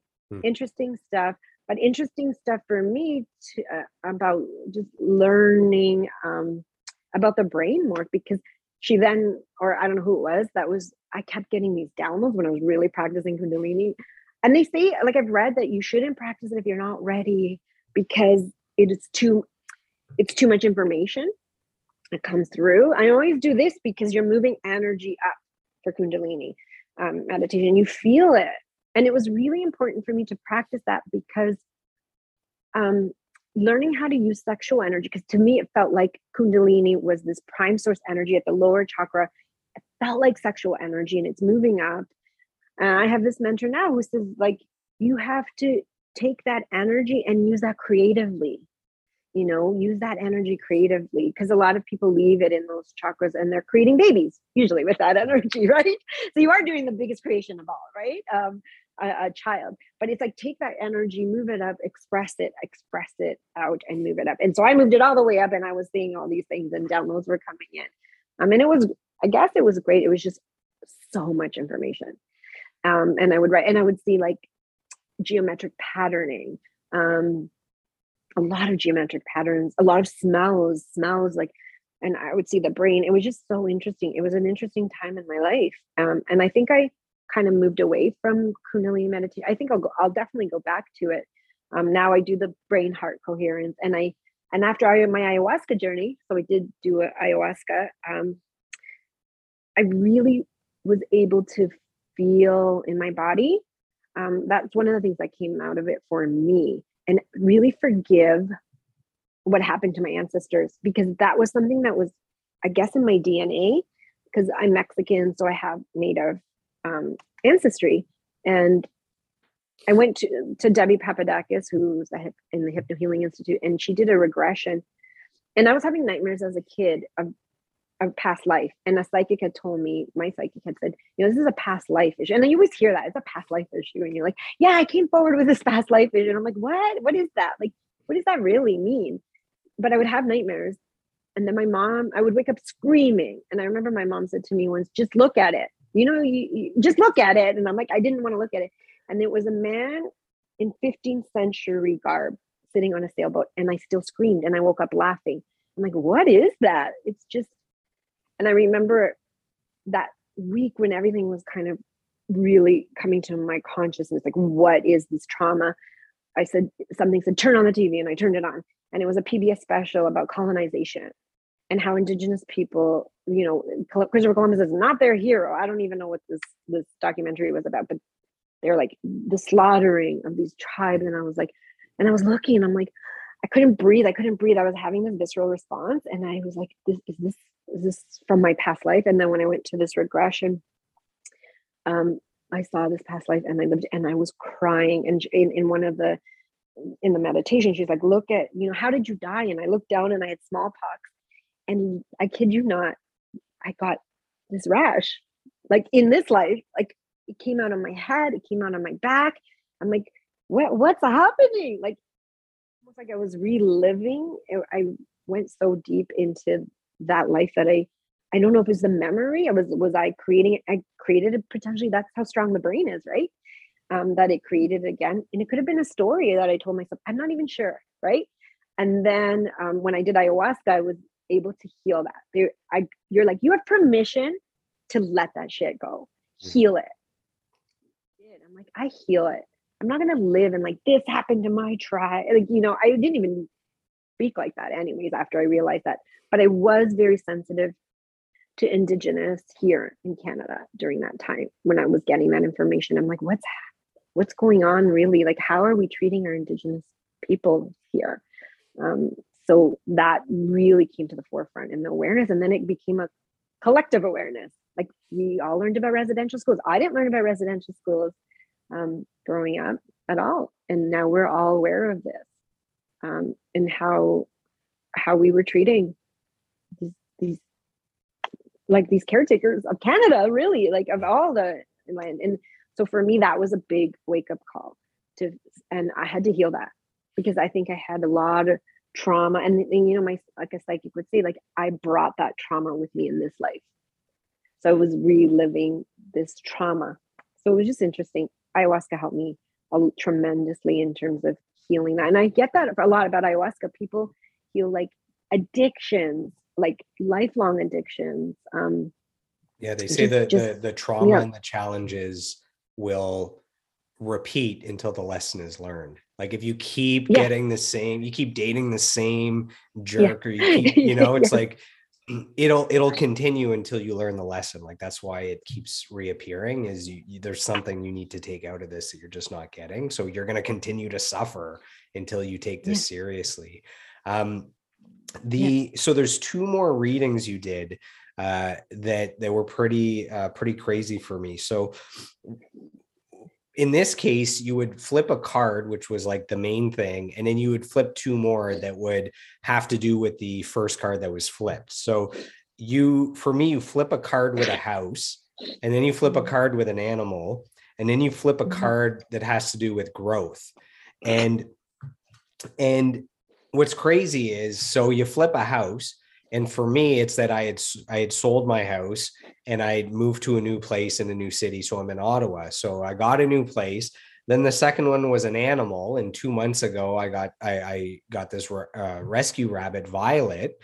And the third one was growth. And it's the new place plus this other entity that needs me to survive. And it's not just about me and my suffering. It's there's other people and other things out there that need my help. So it was the house and the animal that were a huge area of growth for me. And I would arguably say the last 2 months that I've had her have been the best 2 months I've had in 3 years, in the last 2 years during the lockdown, there's been a lot of loneliness because you're just alone. I mean, you might have some loneliness, but you're there with your husband and your kids. Like most people are quarantined with other people.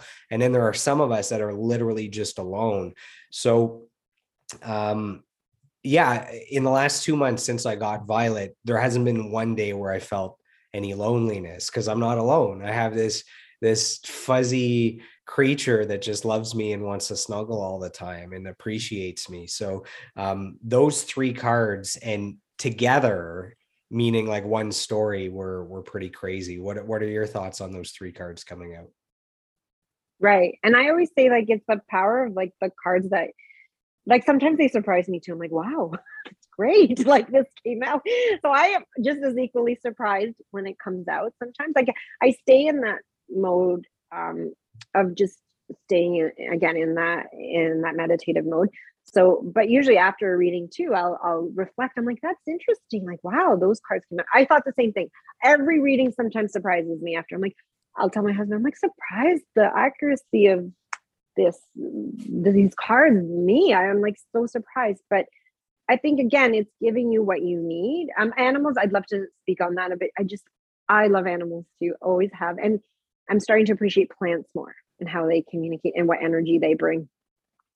And for animals and children, when you're in the vibration of taking care of others, like it takes you out of your mind, really. And if you're of your potential depression or loneliness, like they're the best company, I think, animals, because they say they have a higher vibration, right? I don't know. When I tap into them, they also, I feel, are empaths in the sense that they can pick up vibrations from us, as we all do. We're all interconnected. So I think lifting each other up in this like loneliness and having company is beautiful, and being there. And I know when your pet yesterday was feeling sick, did you not receive all this like energy of healing and love and the feeling of Well, love? I got sick when she got sick. So yesterday she Yeah. wasn't feeling well. And then, it's Yeah. that I was up in the middle of the night and I didn't sleep and all. So like that causes sickness as well. But she got sick and then I got sick. Like I got the Yeah. sickness vibrations and energy. Yeah. You got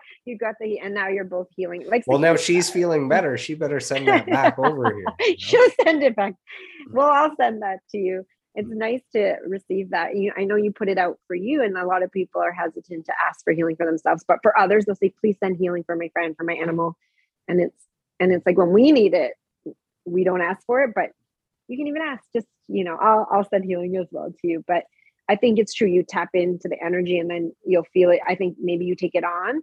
I do that too as an empath. I'll take on the pain of somebody else or their sickness. So I think you did that. You transferred it to you, and now you'll heal. I extracted like the snake bite, the venom out of the victim, out of me, and I took and know it. that.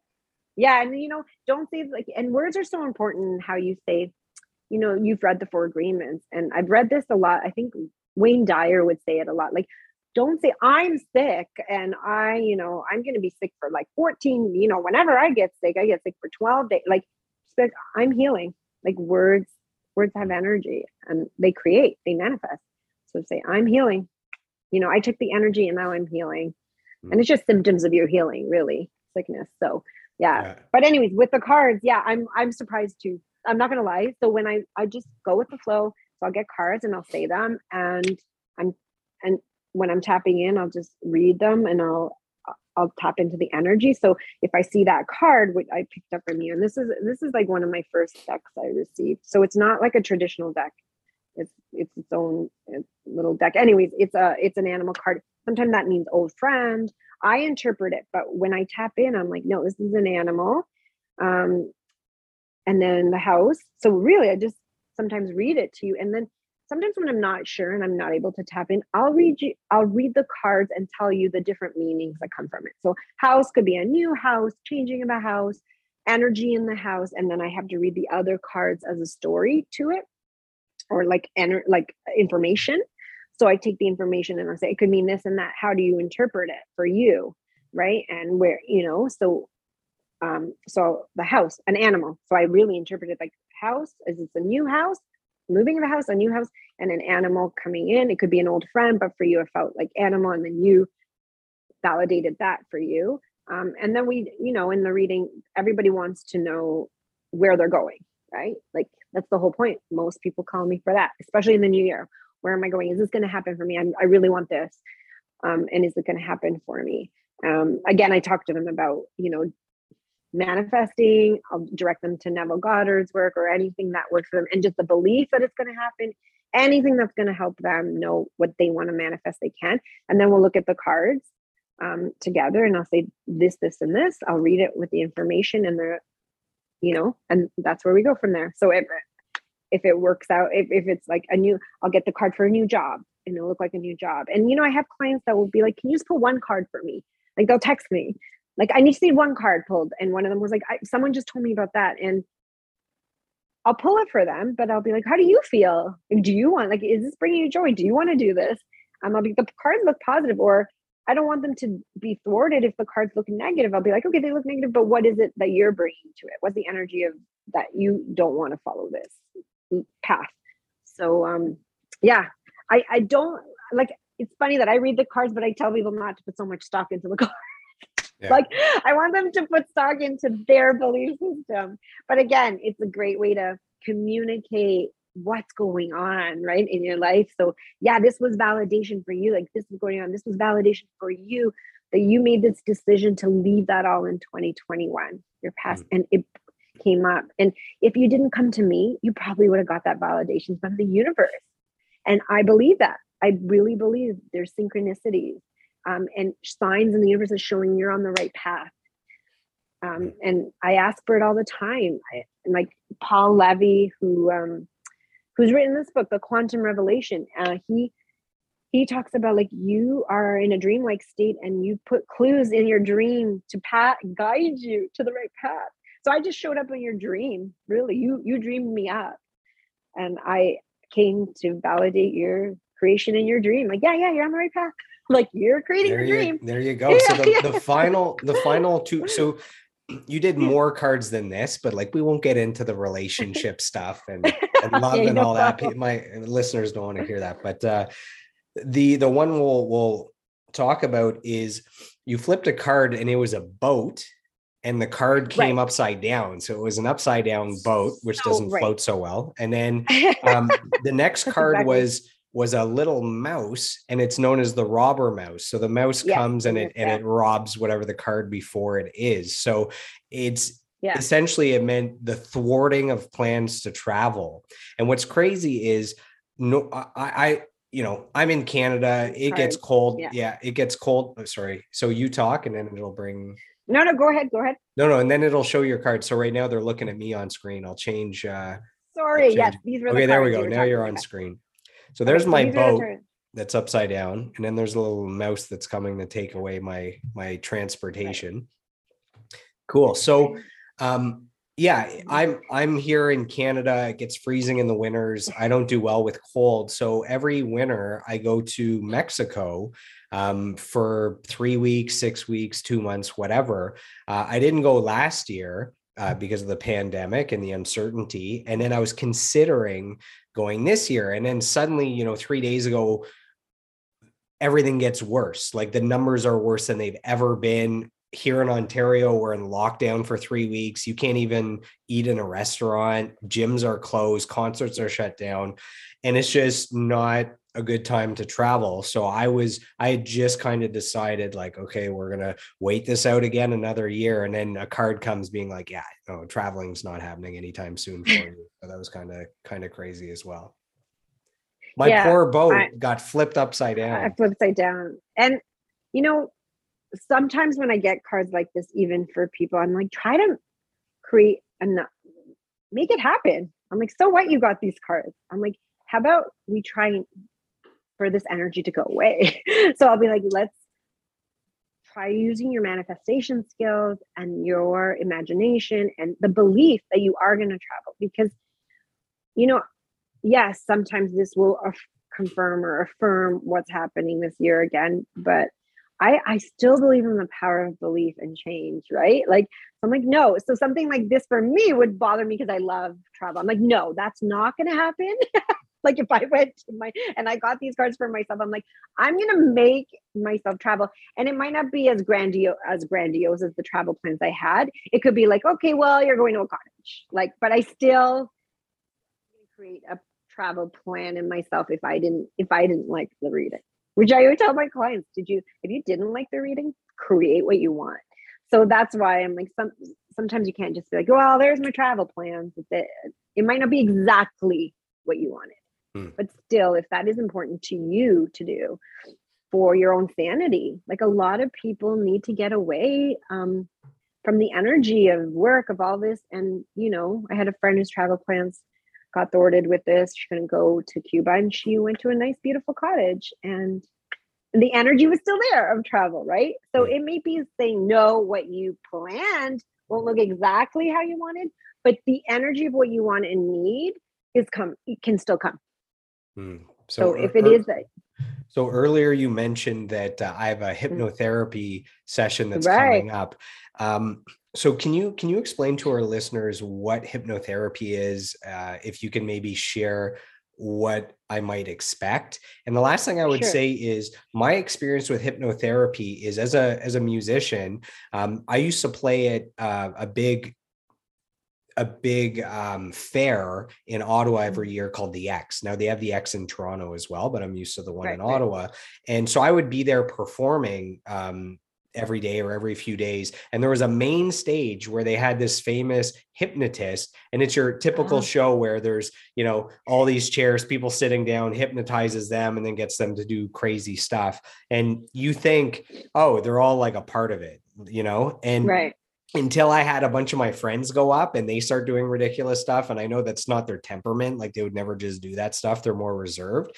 So that's me knowing that guy and seeing that show and seeing my friends being hypnotized. I know that it's a real thing. So I believe in it. But how does hypnotherapy work, and what should I expect in the next session? Okay.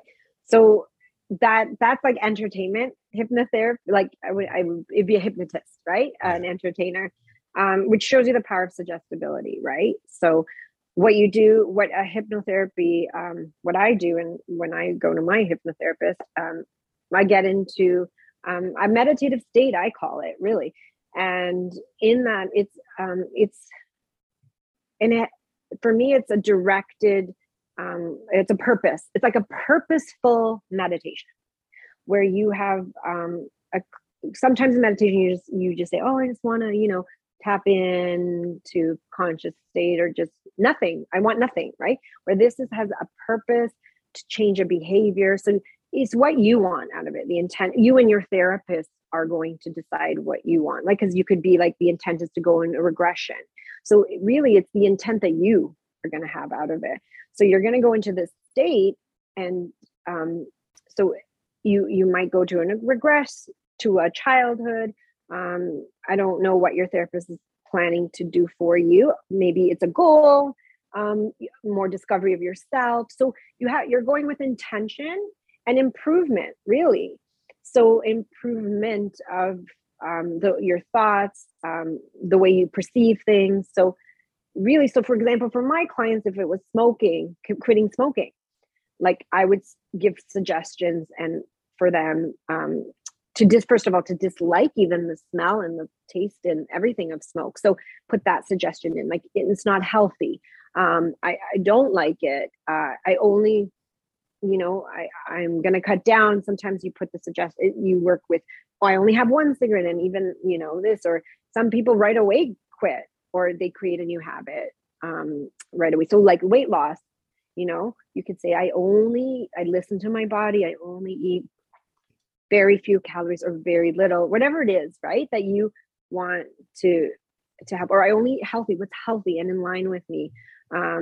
Whatever works for you and your therapist. So what I would suggest is you stay open-minded, because some people, they go in saying, I can't be hypnotized. Like, I can't be hypnotized. And guess what? They won't.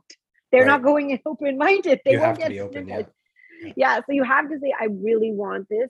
I want to work with this, and I want to change this, because your intent is what drives it. And it's really between you and your therapist of what you're working on. But it is meditation with a purpose. That's what I call it.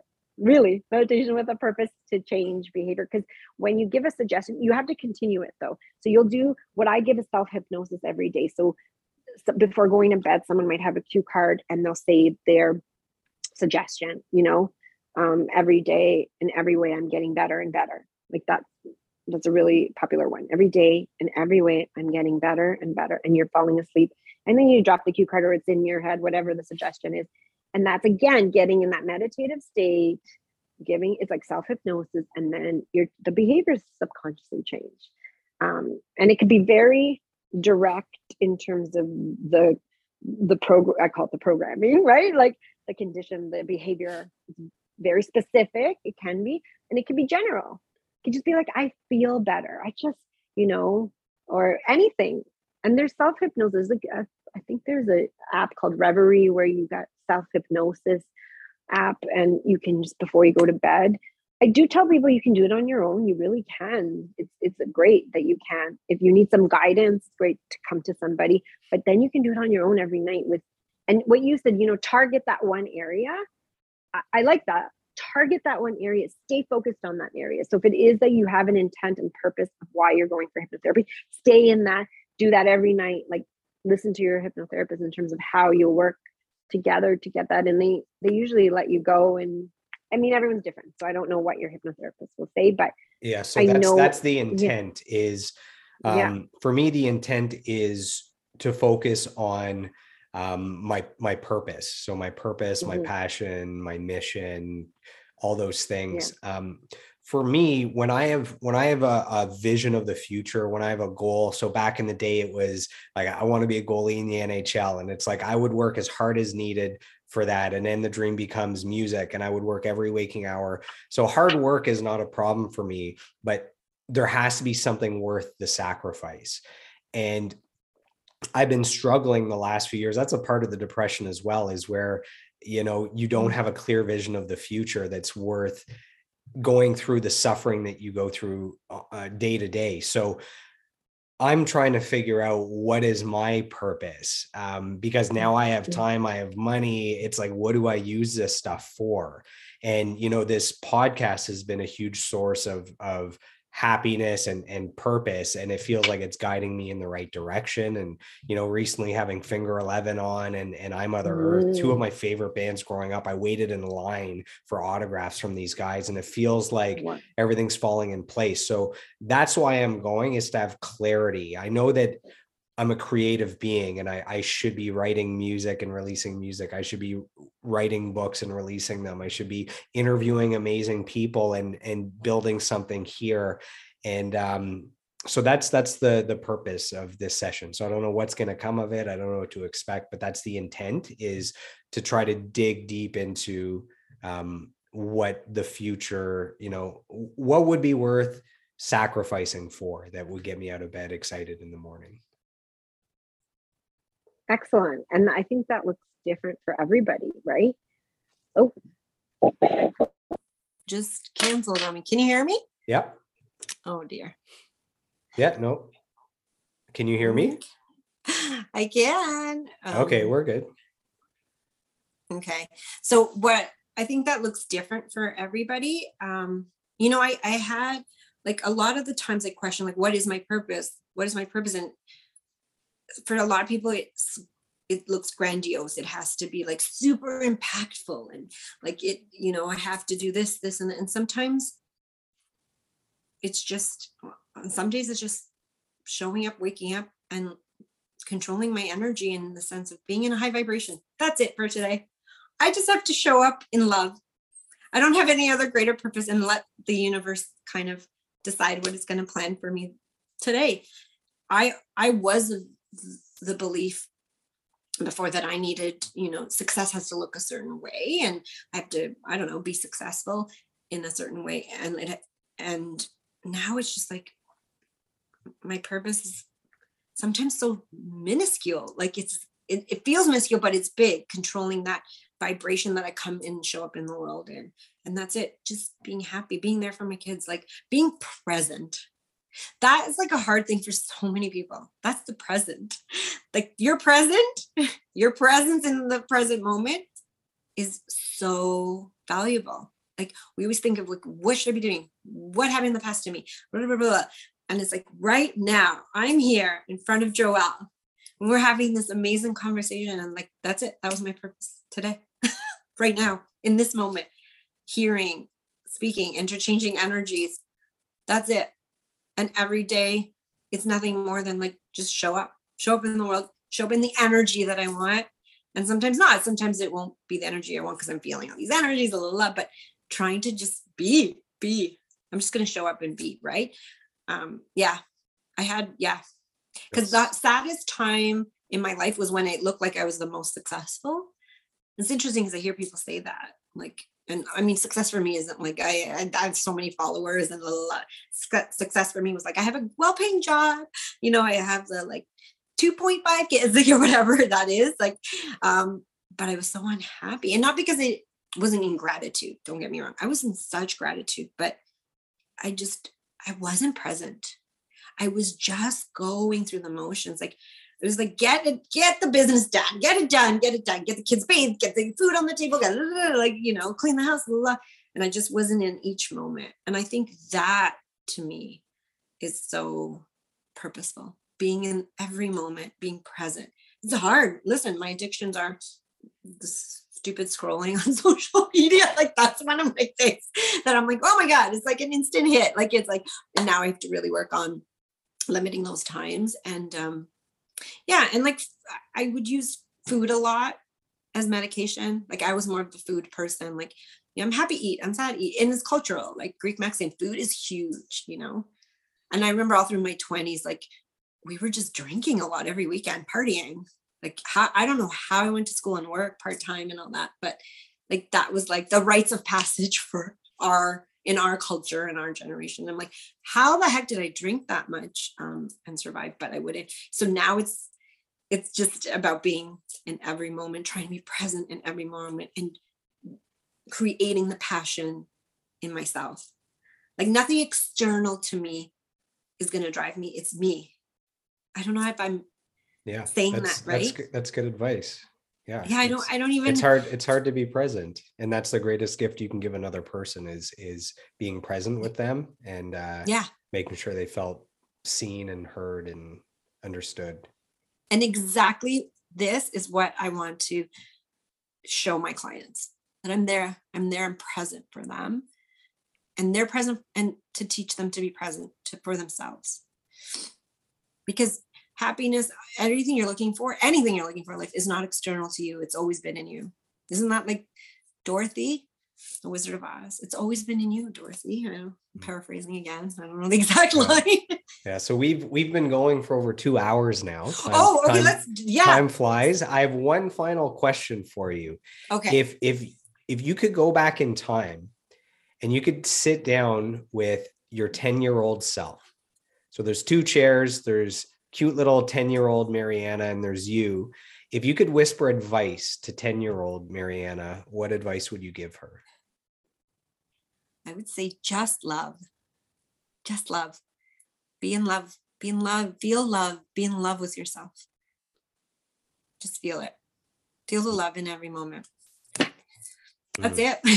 That's good advice. So we've covered a ton of stuff over the last 2 hours. Is there anything that we missed or anything that you'd want to share with our listeners before we wrap up? Oh gosh, that's that's actually like. You want to do another 2 hours? Is that what's going on? No. Yeah, I think the 2 hours covered it. I'm sure I missed a lot. I think what I had to say was there. Perfect. Just be present. I think that's what kind of we came out of that. Like, that's a good motto for us to live by, at least. Yeah, I think so. And like, and if anybody feels like I could help them on their journey, and being present and giving them some hope. So where can our listeners, where can they find you if they want to reach out? Whether just to give a little bit of feedback from having listened. Oh, we got a loving animal in the house. That's all good. No worries. So if someone wants to reach out just to send you a message, or if they want to get their own tarot reading or any of that stuff, where can they find you? Should they go to your Instagram? Is there a Facebook? Is there an email? What's the best way? Definitely at Mary Magnets, at Mari Magnets, Magnets. That's my Instagram. And the website is marymagnets.com. And my phone number is there to message me if they needed to make an appointment. I'm definitely going to redo my website. As I'm evolving, I realize. Yeah, that's more the neurobiomagnetism. Yeah, that's all about neurobiomagnetism, and I'm going to make it more relevant to what I'm doing currently. So, but definitely the Instagram would be the best way to reach me. Yeah. Perfect. All right. Well, okay. Mariana, thank you so much for your time. We did a deep dive for 2 hours. I learned a lot. I took a lot of notes. So thank you so much. I appreciate it. And the readings from last year and this year, they were a big part of my healing and my journey. And I almost forgot. I got one more quote for you. I can't forget. I got a quote from Jessica Desire-Boissonneau was another one of my friends that you did a reading for. So she's French from Montreal. She's a flight attendant. She's pregnant right now. So it's an exciting time. And she said Mariana was amazing. She was on point with what I was going through at the moment. Very valuable. I would totally recommend her. So that's Jessica Desire-Boissonneau. Thank you so much. I really appreciate that. And I'm happy that I could just be a little part of your journey in life. Thank you. Thank you. And let's be present.